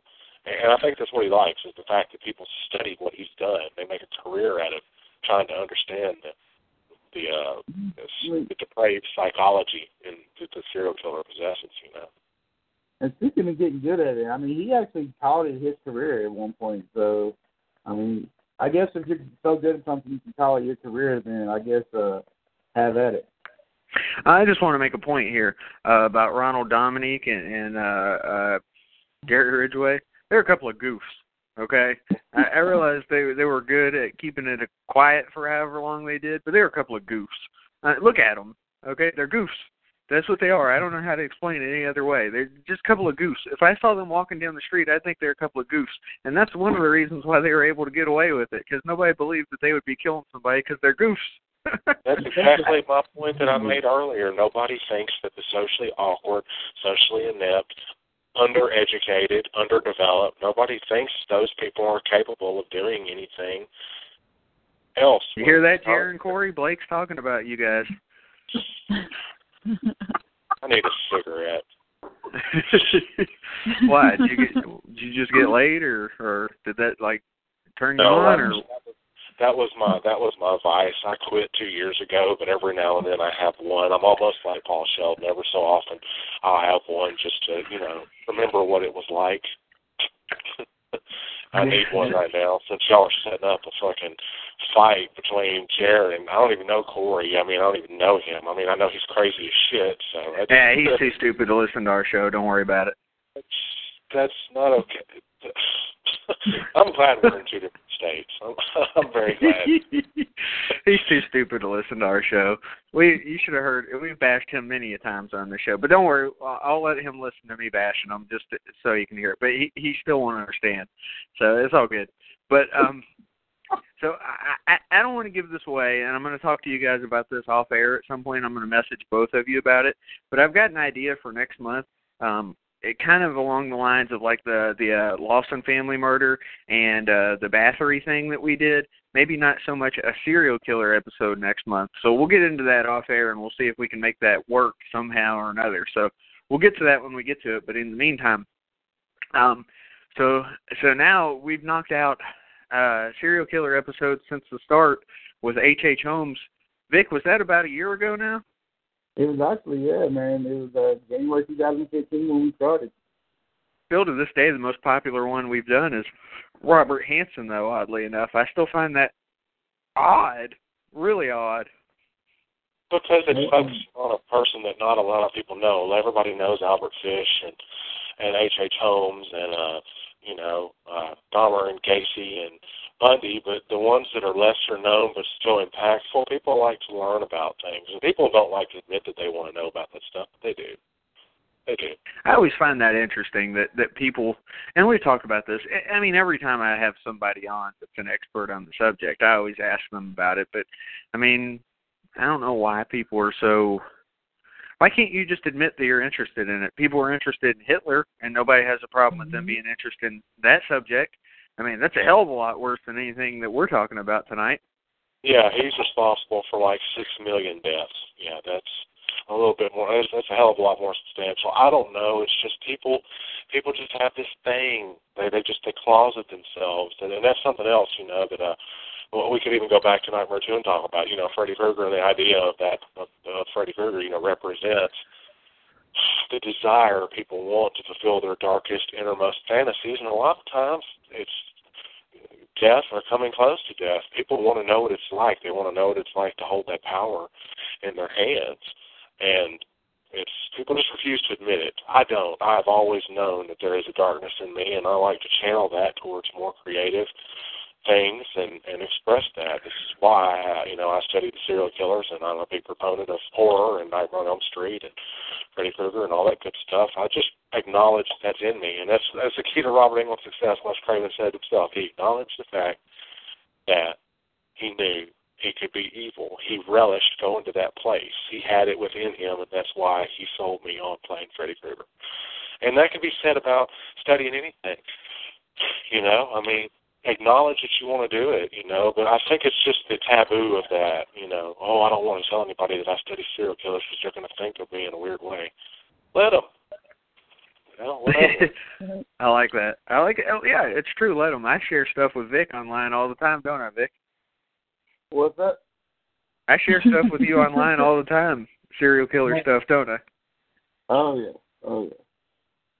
And then we say something that's usually disturbing and upset people, and you lose friends over it.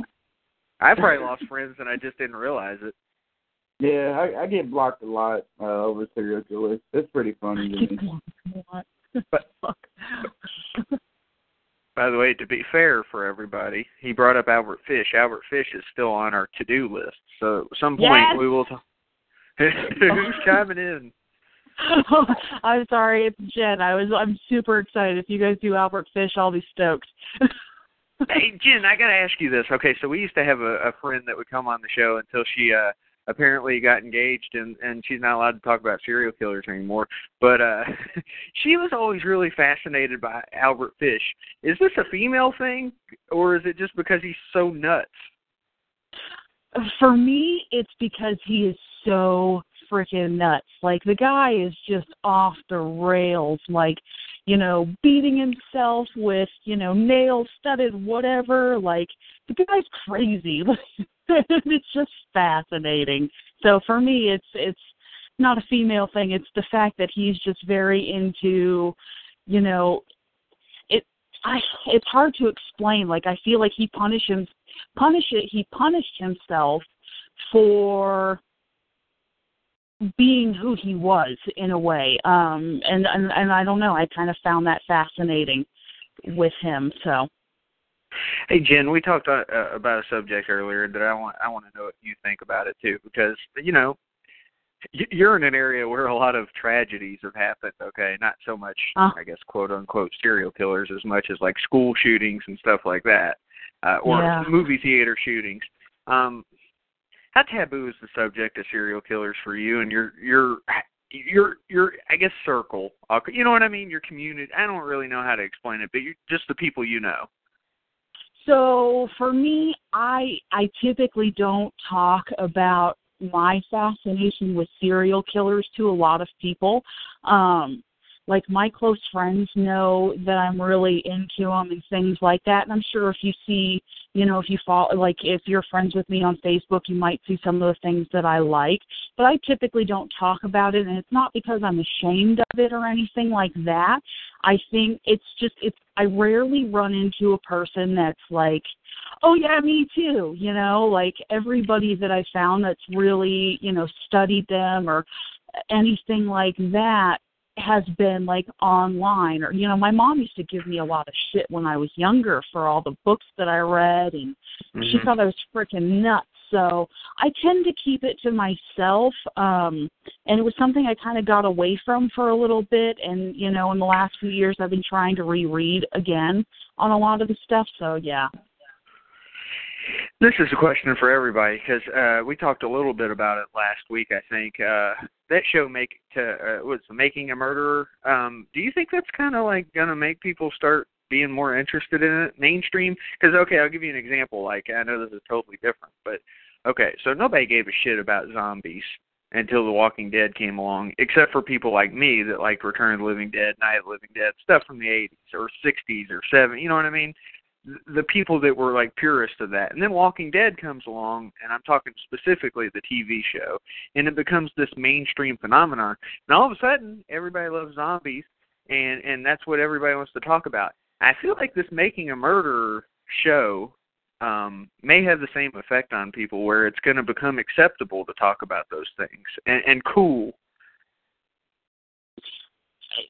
Sorry. Who wants to jump in?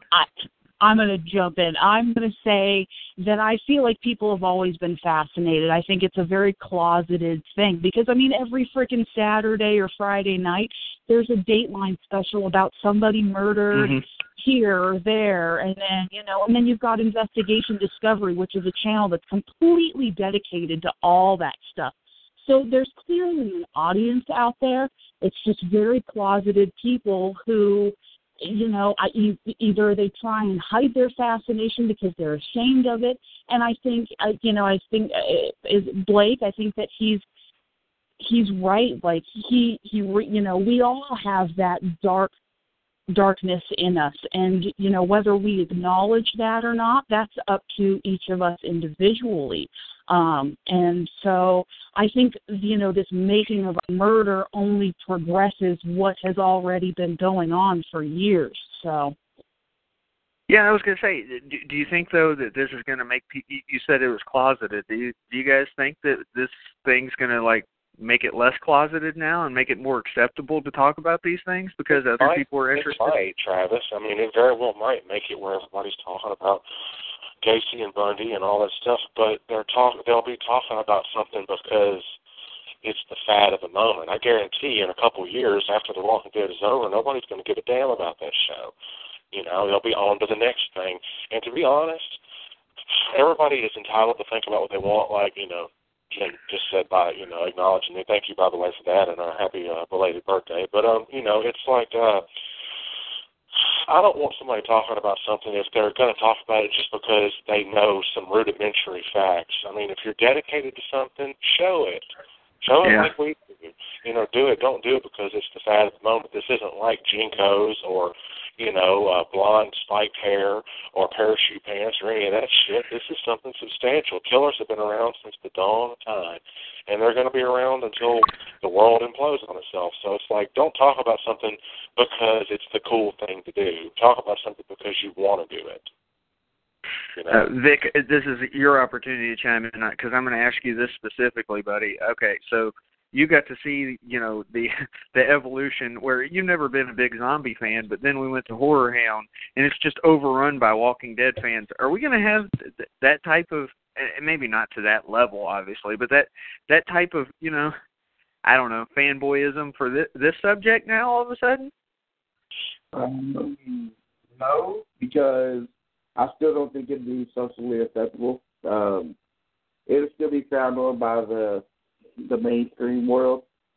I mean, maybe, and I can deal with a bunch of people that walk around and they love murder. I can deal with that. Not. Oh yeah, and by the way, throw in American Horror Story also. That's another thing that's probably fueling that fire. You know, they did that episode and I haven't seen it. Okay, so, but well, and now there's American Crime Story. See what I'm saying? Yeah, exactly. And it seems like this is picking up steam as far as the mainstream, to where it's becoming the mainstream and not closeted, like Jen said. And I was agreeing with her 100%. It was closeted, but I'm starting to feel like by next year it won't be that way anymore. It's going to be right out in the open. Yeah, man, we'll be having fucking killer cons instead of, horror cons. Yeah. We're going to have killer cons, serial cons. Funny you say that. Funny you say that, because a few months ago a guy hit us up about this like crime con that he was having, that he wanted to have a show on, and we would have, but the dates didn't work out. And he was gonna, he's got like serial killer memorabilia at this show, which shit, I would love to go to it personally. But so I'm just saying, I think this is going to be something that's here to stay, at least for the next few years. I mean, and it will be, and it probably will be, but like every other fad that's come and gone, it'll experience a down, fall, and something else will come up that'll be the next best thing. You just talked about the zombies, I love Return of the Living Dead, and Lucio Fucci's Zombie, and, Dawn of the Dead, and all that stuff. When by the time Walking Dead came out, the best zombie stuff had already happened, to be honest. The Walking Dead does not appeal to me. I mean, I watched a couple of seasons to try to give myself a little bit of a chance with it, and I don't know, something about it. It's not the makeup, it's not all that. It's just, maybe it's the fact that too many damn people survive. maybe that's part of it. I don't know. I just got tired of it after a few seasons. I really liked the first one, and then after a while, I just got tired of it, which I'm probably not the only one. It's always the thing. Just like January 24th and 25th, the X-Files is coming back, and I followed that show and watched it since it came out, September 10th of '93. I thought they screwed that up after about 3 seasons too, though. You know what I mean? Like, whenever Scully went away You're entitled to that. That's okay. A lot of people didn't think it went very well. A lot of people think Dexter didn't go well, that it went on for 1 or 2 seasons too long. Yeah, like it went too long too, I think. And Jen and I have talked about this. Don't get me wrong, there's good in both of those in the later seasons. But if you're going to write an entire book, it feels like the book's kind of screwed up in certain points, as they haven't. It doesn't feel like a proper full book. It's more like, this book starts out awesome, and then it's okay. And that's just kind of how I feel about it. And Jen, what do you think? I mean, give it a chance. I mean, like I said, this new X-Files thing, just for an example, they're going back to the alien abduction. Oh, I'm giving that a chance. No doubt about that. I'm giving that a chance. I'm just saying that the Dexter thing and the X-Files thing, it felt like it lost momentum at the end.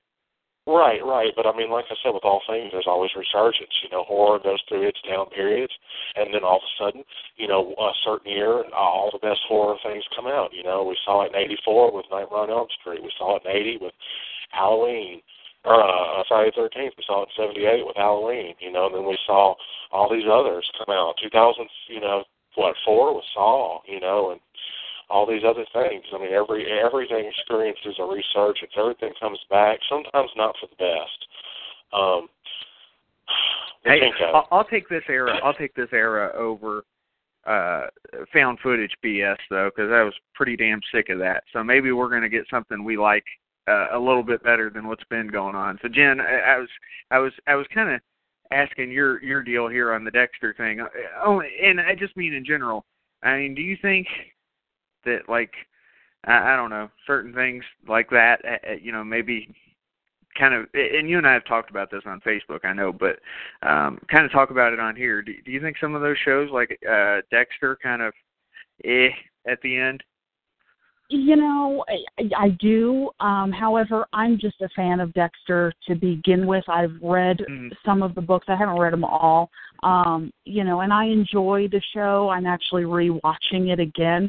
And I just started the 4th season tonight. But yeah, I think, after a certain while, like, I'm done with The Walking Dead. I think it's fucking redundant. I can't stand it. It's the same shit, different season.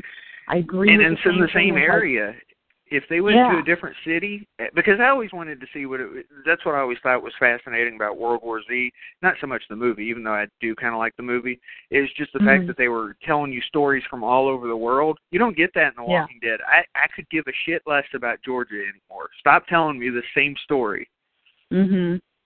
Go ahead, sorry. I totally agree. And, I think that they kind of ended it on like a kind of weak-ass note. But, I don't think that they knew necessarily how to end it, but they knew it needed to end. So, lumberjack Dexter.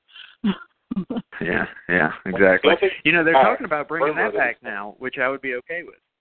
Yeah, there's a rumor that it's coming back, and that's why they left it with that ambiguous ending. But, like you said, I mean, The Walking Dead focuses a lot on the regionalism, one specific area. I think it's much scarier to see different viewpoints pouring in from all over the world. And it's so funny that she talked about just starting season 4, because 2 nights ago I just finished season 4 and I'm on to season 5, and it's like starting to fall in love with the show all over again. I'll be honest, I've only read one of the books, and I found the books to be remarkably dry.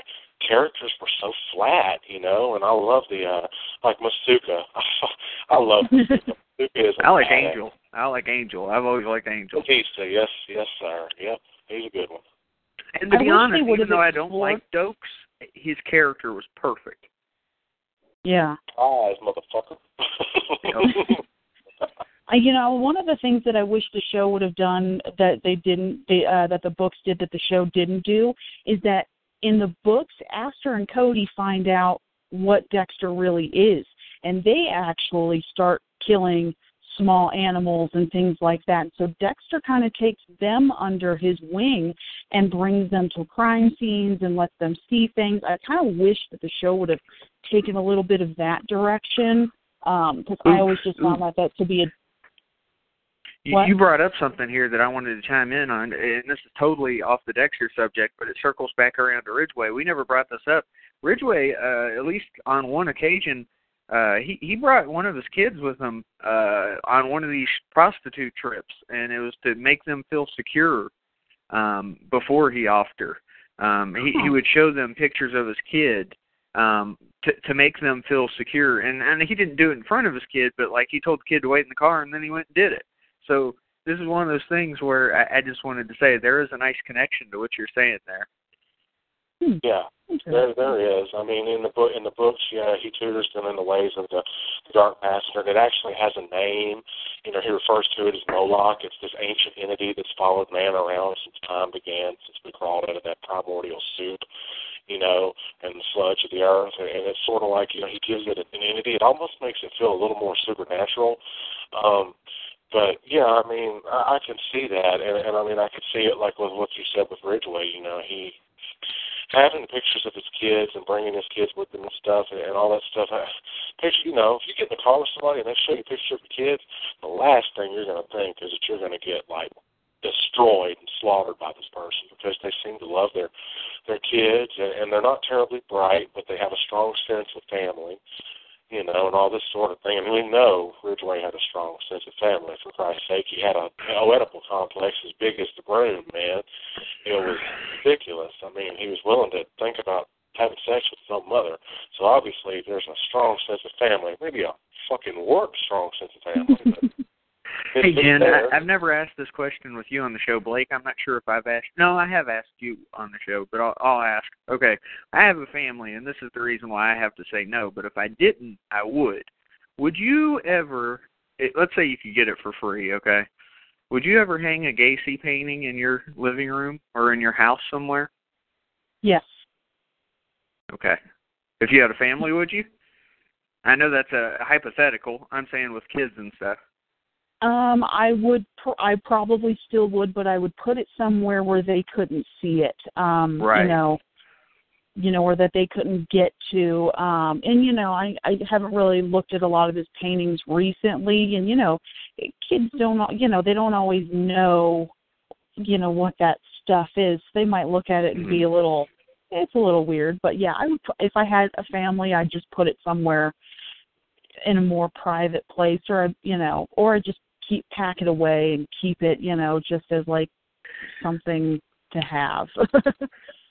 Yeah, earlier we talked about the death row art and all that stuff, and it's like there's something about me. It's like that is really cool. I wish I could collect that stuff like I do horror stuff. And then I take a step back and I'm like, but it's also really, really fucked up, and I don't think I can do that in my life. You know what I mean? Yeah, does it have like serial killer cards out there, or like serial killer tarot cards and shit like that? I mean, I'll be honest with you. I've got the app on my phone that's the serial killer quote of the day. I'm sure you all have seen us post it, but because we had the guy who actually made the app on our show, and it's pretty cool. But at the same time, it's like, so this is what I do with my day every day. I have to check my serial killer quote of the day. But I tell you what, I learned about a bunch of new quotes I didn't know before. Well, don't feel bad about it. I think I answered the question incorrectly before. You said if I didn't have kids, would I have serial killer stuff? And if I did have kids, would I have it? I do. I mean, you go into my home office and stuff, and there is Nightmare on Elm Street, Freddy Krueger, bloody fucking pictures, and Jesse. Yeah, but I'm talking about somebody. See, there's a separation here because I have a ton of Jason and Michael Myers and Freddy and all that stuff. Separation, Travis, is separated by fact and fiction, yes, but it's. See, I think that's a huge separation, though. I mean, it's not really. Think about it. I mean, think about a guy going nuts and escaping from a mental hospital and offing a bunch of people. Think about Michael Myers. Think about how often that shit has really happened. It happens more often than you think. And I think if you can acknowledge a serial killer in a movie, then it's like acknowledging a serial killer in real life. Otherwise, why would I have all this stuff? I'm fascinated with serial killers, and I love Freddy fucking Krueger, who was a child molester and a serial killer all at the same time. So, and I have 2 boys, whom of which in this film would probably have been victims. I think it's one of those things where it's like porn. I can't really explain what it is that I feel like is wrong about it, but it just is. And you have to, like, you just kind of know. And for me, I just kind of know that there's something just that doesn't feel right about it. But at the same time, I can't turn that part of me off either, to where that I like that, and I kind of wish I had all those paintings and stuff. You know what I mean? So it's. You don't have I'm 50-50 on it. Have us. We always see a core group of horror friends and guests on the show that are going to, the camaraderie of the show builds up a lot of friendship. I mean, obviously, I've become friends with you guys and with Jen and with, a few other people that have been on and off the show. And, I mean, it's a binding, uniting thing. But the difference is we're educated in the stuff. We have some sense of a backstory, and we followed it. It's not like something we just looked up today or something we just started doing. This has obviously been ingratiated into our lives for some time. I want to get out to one of those true crime museums and go see, like, because I think it's at the Smithsonian right now, but I want to see Gatesy's clown outfit. I want to see that stuff. I don't have a problem with going to see things like that. I think I'm just weird about having it at my house, because then I feel like I'm like, quote unquote, supporting it, which I guess I kind of am every month on this show, but you get my point.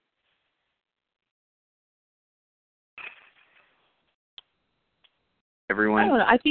I think you can support it in a way. Like I know this is going to sound really weird, but one of my really good friends is, she's also a super big horror movie fan, and she's got a 6-year-old daughter, and you walk into their home just as if you were to walk into my apartment, and I've got Elizabeth Bathory Living Dead dolls on my shelves, and I've got all this weird stuff, and I think shit, your cat's named Liz Borden. Why did I even ask you that question? I should have known. Exactly.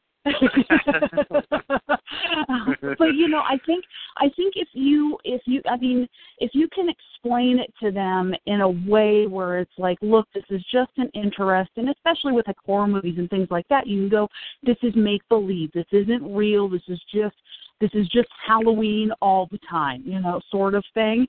Kids can kind of grasp onto that, and I think if you were to have that sort of stuff, as long as it wasn't overtly like deviant stuff, you could probably explain that stuff away to a curious kid, and make it, not necessarily sound better, but make them, hopefully a little bit more understanding, or maybe they accept it, and then as they get older, then you can maybe explain it away. But if it's overtly, like, way deviant, like if you've got, big dildos. Crime scene photos. That's probably way inappropriate. But I think you can kind of get away with it to an extent. I don't know. That's just me.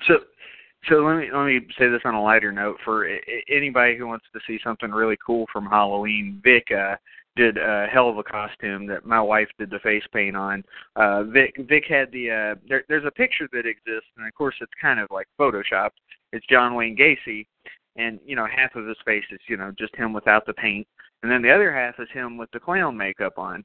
And my wife did the makeup on Vic, where he had half his face with the clown makeup, and it looked really, really cool. So anybody go look up Vic on Facebook, Vic Philpott with an F, even though that's not how it really is, but with an F, and you'll find him, and you can find his pictures of it from Halloween.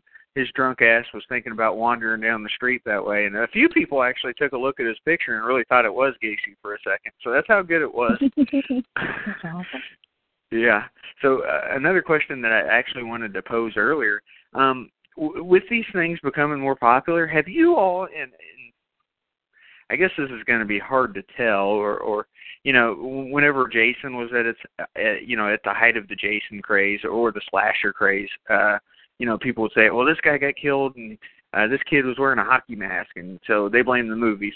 Has anybody heard anything about, people, well, this kid watched American Horror Story and then he did something fucked up like this guy would have done? You know what I'm talking about? Have they blamed any of this stuff for it yet?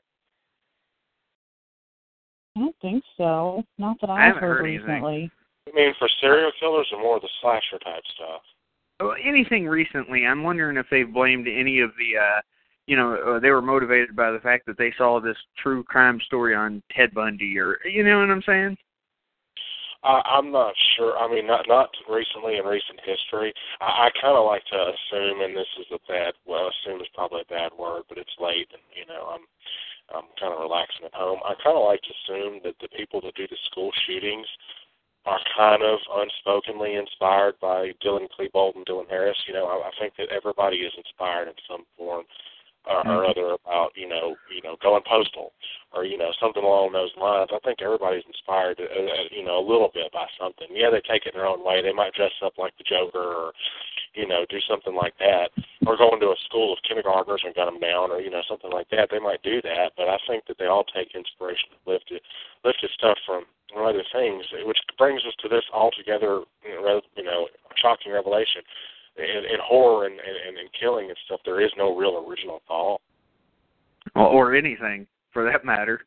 Yeah, or anything, but I'm narrowing it down. I'm being, narrowing it down to a certain, specific set of topics. I do remember in the late 90s, early 2000s, that there was a man in England, of course, who got into an argument with his best friend and went home and created a set of finger knives, and then went back over to his friend's house, whom fell asleep, and then he slashed him to death in the face and throat with this homemade Freddy Krueger claw. That actually really did happen.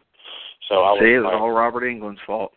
Yeah, well, it's just like video games, the violence on TV. Everybody is, going back to that subject, afraid to admit this evil within them. It's like, something brought this out. It's nature versus nurture. Something in their environment made them this way. No. Everybody has been pissed off, and everybody jokes, or everybody gets angry at somebody. It's like, if you don't quit talking about it, I'm going to fucking kill you. Just the difference is these people did it. That's the difference.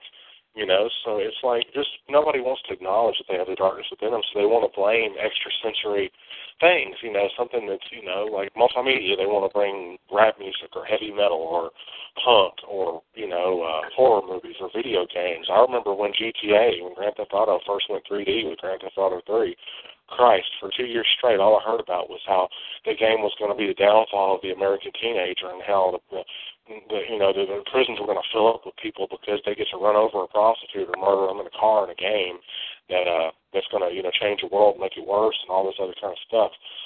I don't believe that. I believe if somebody's going to do that, they're predisposed. They're going to do it anyway. They're going to do it. Something in their environment has gone wrong. Whatever it might be, something problems at home or whatever. And like I said, I'm a perfect candidate to be a killer. I was abused as a child, heavily growing up. I saw a lot of fucked up things, that I wouldn't wish on anybody, but I also acknowledge that it's there. I don't hide it. I tell people. And I tell people that a Nightmare on Elm Street saved my life because, if I wouldn't have, I could have very well become one of those people. But I didn't, and I'm not afraid to admit that it's there, though. I'm not afraid to say it's in me. I've felt evil before. I've felt like I wanted to fucking hurt somebody, because they hurt me. Usually it's not unfounded, usually, but you have to admit it's there. If you don't, that's creating a whole other problem.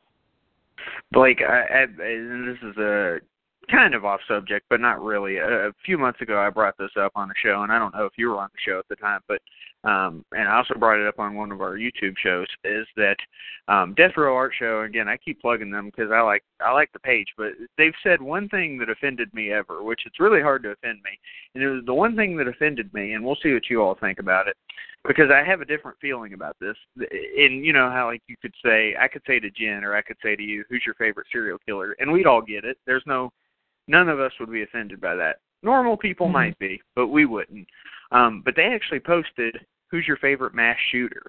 And, they're showing people that, killed kids and shit. And there was something about that disturbed me. Because I think the thing about it that bugged me more than anything is that I don't put them in the same class as a serial killer. Even though I don't, quote-unquote, respect a serial killer, there's something different about what... Yeah, I agree with that too. It's such a different level. Yeah, and I can't. Serial killer wise, I can't. I have two boys, and I studied. The first serial killer I ever studied was John Wayne Gacy. I cannot have something of his in my house because I know he hurt teenagers and little boys and some grown men. The same with Dahmer. He preyed on teenagers, people unsure of their sexuality and stuff, and my boys are going to be there.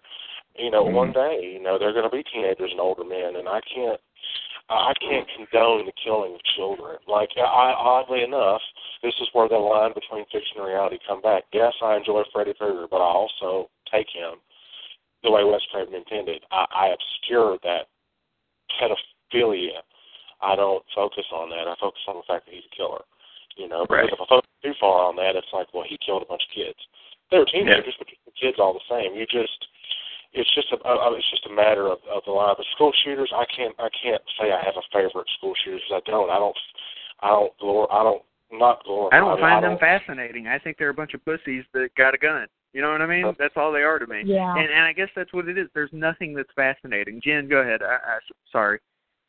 No, I agree with that. I was just going to say that I think that they got it. To me, it seems like you got pissed off and butthurt about something, and instead of actually dealing with it, you went ahead and said, "Oh, fuck this! I'm just going to go ahead and hurt everybody who hurt me or whatever." And I just think it's a shitty passive aggressive way to deal with your anger.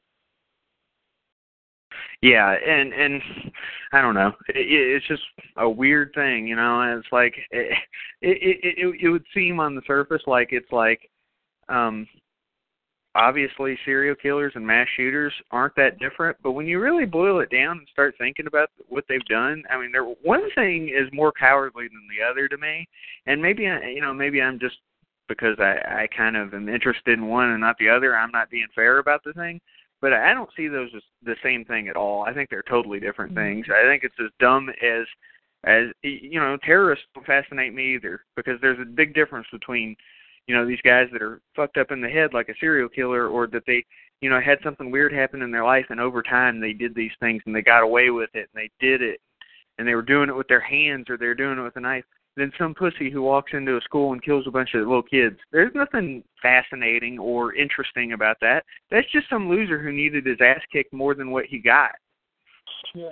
I second that. And I sit and think I can't having having some a belief in a religious affiliation, having a religious semi-religious background and having beliefs, spiritual beliefs. I can't condone a person who walks into a church where people are praying to God and mows them down. I can't. I can't do that. That's a no. That's I can't. I can't. I hurt for those people because there have been times when I've been in church where I thought, man, what if somebody comes in here and does something? You know, I mean, it's just sacrilege. I thought that at movie theaters, you know, because after and Jen's home state here, it all started with really Aurora, with that Batman screening or that Batman opening night. You know, that dude. When you think about it, it's a very closed-in place. There's really nowhere to go. If somebody decides to do something like that, what are you going to do about it? Not much if they have an automatic rifle.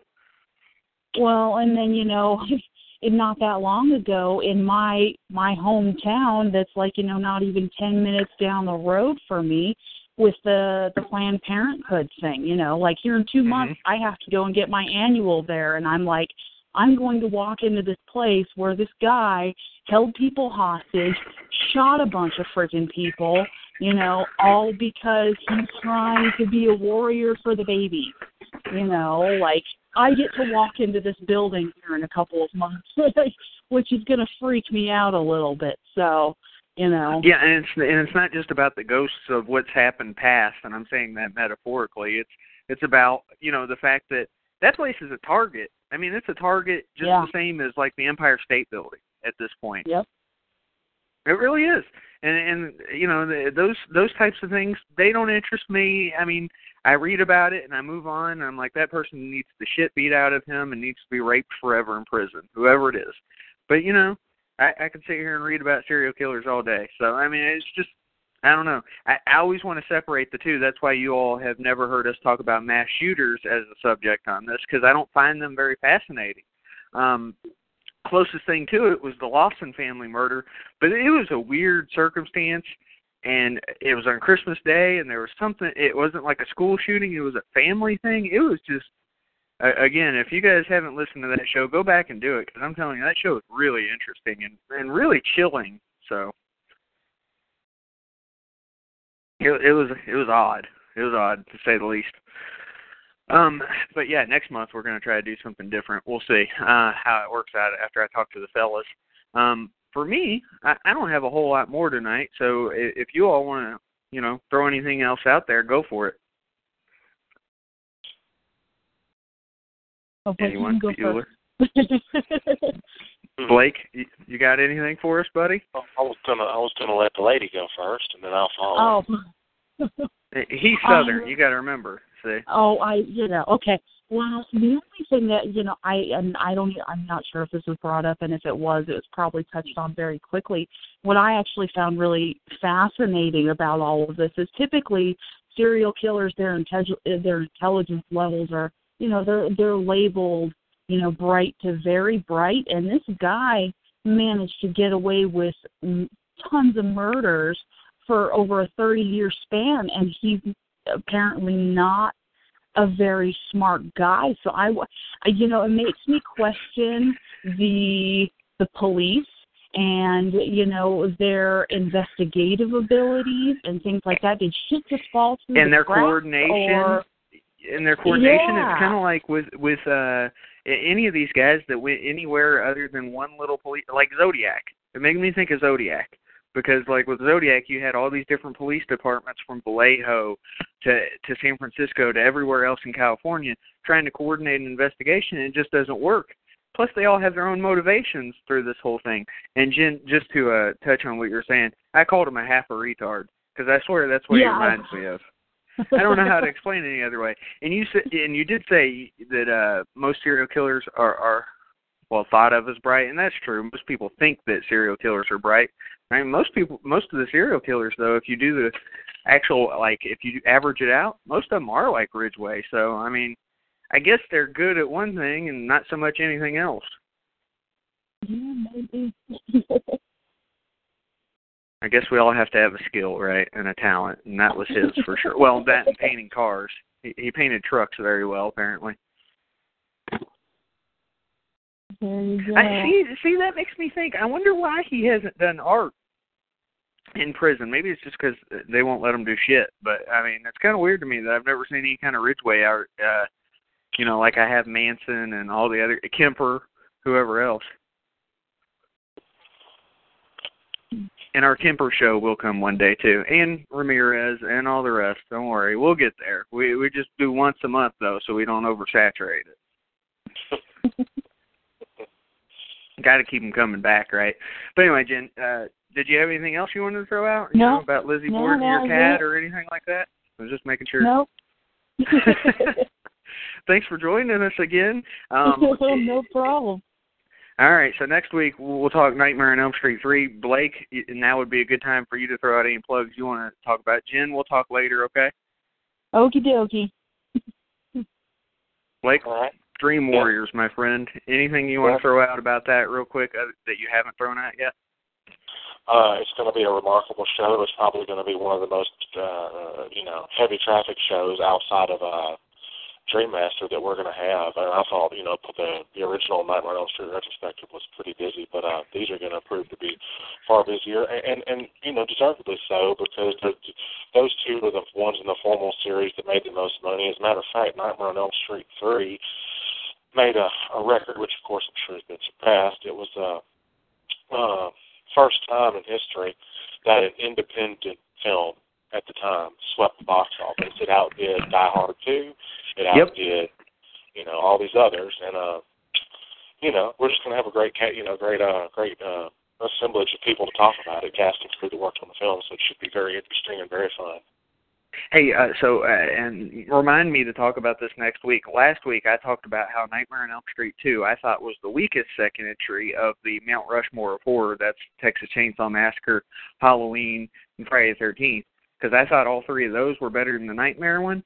But when we get to part 3, make sure you remind me to compare this one to the others, because I may have a different opinion than I did about part 2. So it'll be interesting, to say the least. I'm most excited to talk about this show, so that probably gives you all a hint. Okay, I'll be sure to remind you. But outside of that, no real news on anything else. I mean, like I said, if you want to hit me up on Facebook, you can find me at facebook.com /FreddyFruger1428. If you want to check out the Freddy Fruger group, which is growing exponentially, just search Elm Street/Brats.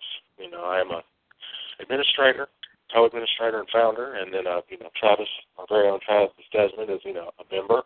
So you'll be able to be in light company there, and then and Blake's licensed. He's a licensed Fred head. You have to actually get online certification for that, and Blake has that.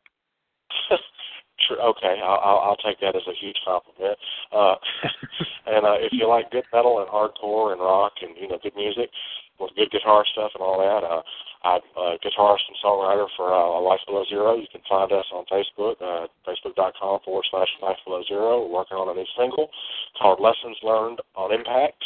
Just another Saturday night. That's the entire title. I prefer Christian gospel hip hop. That's what I like. Is that Coolio? Is that Coolio? Yeah, I've been spending most of my life living in a gangster's paradise. Word, yo. True story. Once upon a time, Vic and I got real drunk. Well, actually, we weren't drunk, but we were on the way back from Cincinnati, and we were all rapping in the car. And Vic made some comments about basically forcing an abortion on someone with a gun. So one of these days, if I get drunk enough, I'll do the rap exactly the way he did it. Oh, Lord. Vic knows. It was horrible. Yeah. That was back in his lunatic Vic days. See, Vic was a rapper, Blake. You didn't know that, did you? I figured he probably was. Musicians can always tell each other apart. Vic doing his thing in the studio. All right, Vic. Blake, thank you for throwing that out, because I always want you to throw out your band. One of these days we'll get onto a network we can actually play your songs on the air. But in the meantime, I'm working on getting our site to the point where I can actually play your songs. It shouldn't be too hard. So if I ever have time in life, I'll get that set up to where people can go click play on there and listen to a few of the songs. Vic, do you have anything you want to throw out, sir? You've been kind of the fly on the wall, but that's generally how you are on these serial killer episodes. But, it's been a nice discussion regardless. I'll just say this about serial killers. Don't try this at home. It's dangerous. Don't. Yeah, and you'll get caught. See, that's the worst part. I don't want to get caught. That's why I don't do it, because I figure eventually I would. I mean, we all got a little bit of it in us. Some of us more than others. Some of us are born killers. Some of us are born with the devil beside our bed. Just don't do it. That's it. I am the devil, and I'm doing the devil's work. So, fair enough. You all can find us on WordPress, TravandVicHorror.wordpress.com. I will confer with Blake and get our final guest list for Nightmare on Elm Street 3, or at least tentative final list. I'll get us a link and everything up this week for sure up there. Also, you can find us on Facebook, Travis and Vic's Horror Adventures, or Drunken Horror Adventures. Vic was cool enough to boost our likes. I know that was you, Vic. Good job. On Twitter, we're at Trav and Vic Horror, just like we are on Periscope. One of these days we'll get back on there whenever I decide I've had enough to drink to the point where it's going to be amusing. And then also we're on Instagram at Travis and Vic Horror. Maybe it's at Trav and Vic Horror. You can find us. It's not that hard. We don't use it enough, I'll tell you that much. We should. Maybe in our next horror convention we'll pop open the Instagram, take a ton of pictures. I don't have anything else. I'm at Phenomenal TLD on Twitter. Vic's at Vic Von Erich. Blake is not on Twitter, and I don't blame him because half the time I don't check it either. So, but we do use our Twitter. Yeah, there you go. Well, I do use our Twitter, but I don't use my own most of the time, other than to scroll through the feed. In fact, most people that follow me, I end up muting them so I don't have to look at them. But that's only if you're talking about stupid shit. So, I mean, I'll follow you, but chances are I'll just mute you, kind of like I do on Facebook for people that are annoying. No, neither one of you. I actually see your posts. Blake never posts anything, but Vic, I see yours. So. What do you mean I never post anything? What the hell are you talking about? You don't post on Facebook other than plugging the show, which I appreciate, by the way. I post when there's something about to mention. See, you're not one of those people that's over-posting on Facebook. Yeah, I don't want to contribute to the problem. That's the problem. There you go. I post a bunch of stupid shit. It doesn't matter. See, he didn't want to oversaturate Facebook with too much Blake. Yeah, there's an idea of saturation, something illusory. All right, fellas. Well, we'll be back 9 p.m. next week. Same bat time, same bat channel. You fellas have a good night and try to dream of serial killers. Later on, fellas. Later. Lucky Land Casino, asking people, what's the weirdest place you've gotten lucky? Lucky? In line at the deli, I guess? Aha, in my dentist's office. More than once, actually. Do I have to say? Yes, you do. In the car before my kids' PTA meeting. Really? Yes. Excuse me, what's the weirdest place you've gotten lucky? I never win and tell. Well, there you have it. You can get lucky anywhere, playing at LuckyLandSlots.com. Play for free right now. Are you feeling lucky? No purchase necessary. Void where prohibited by law. 18+. Terms and conditions apply. See website for details.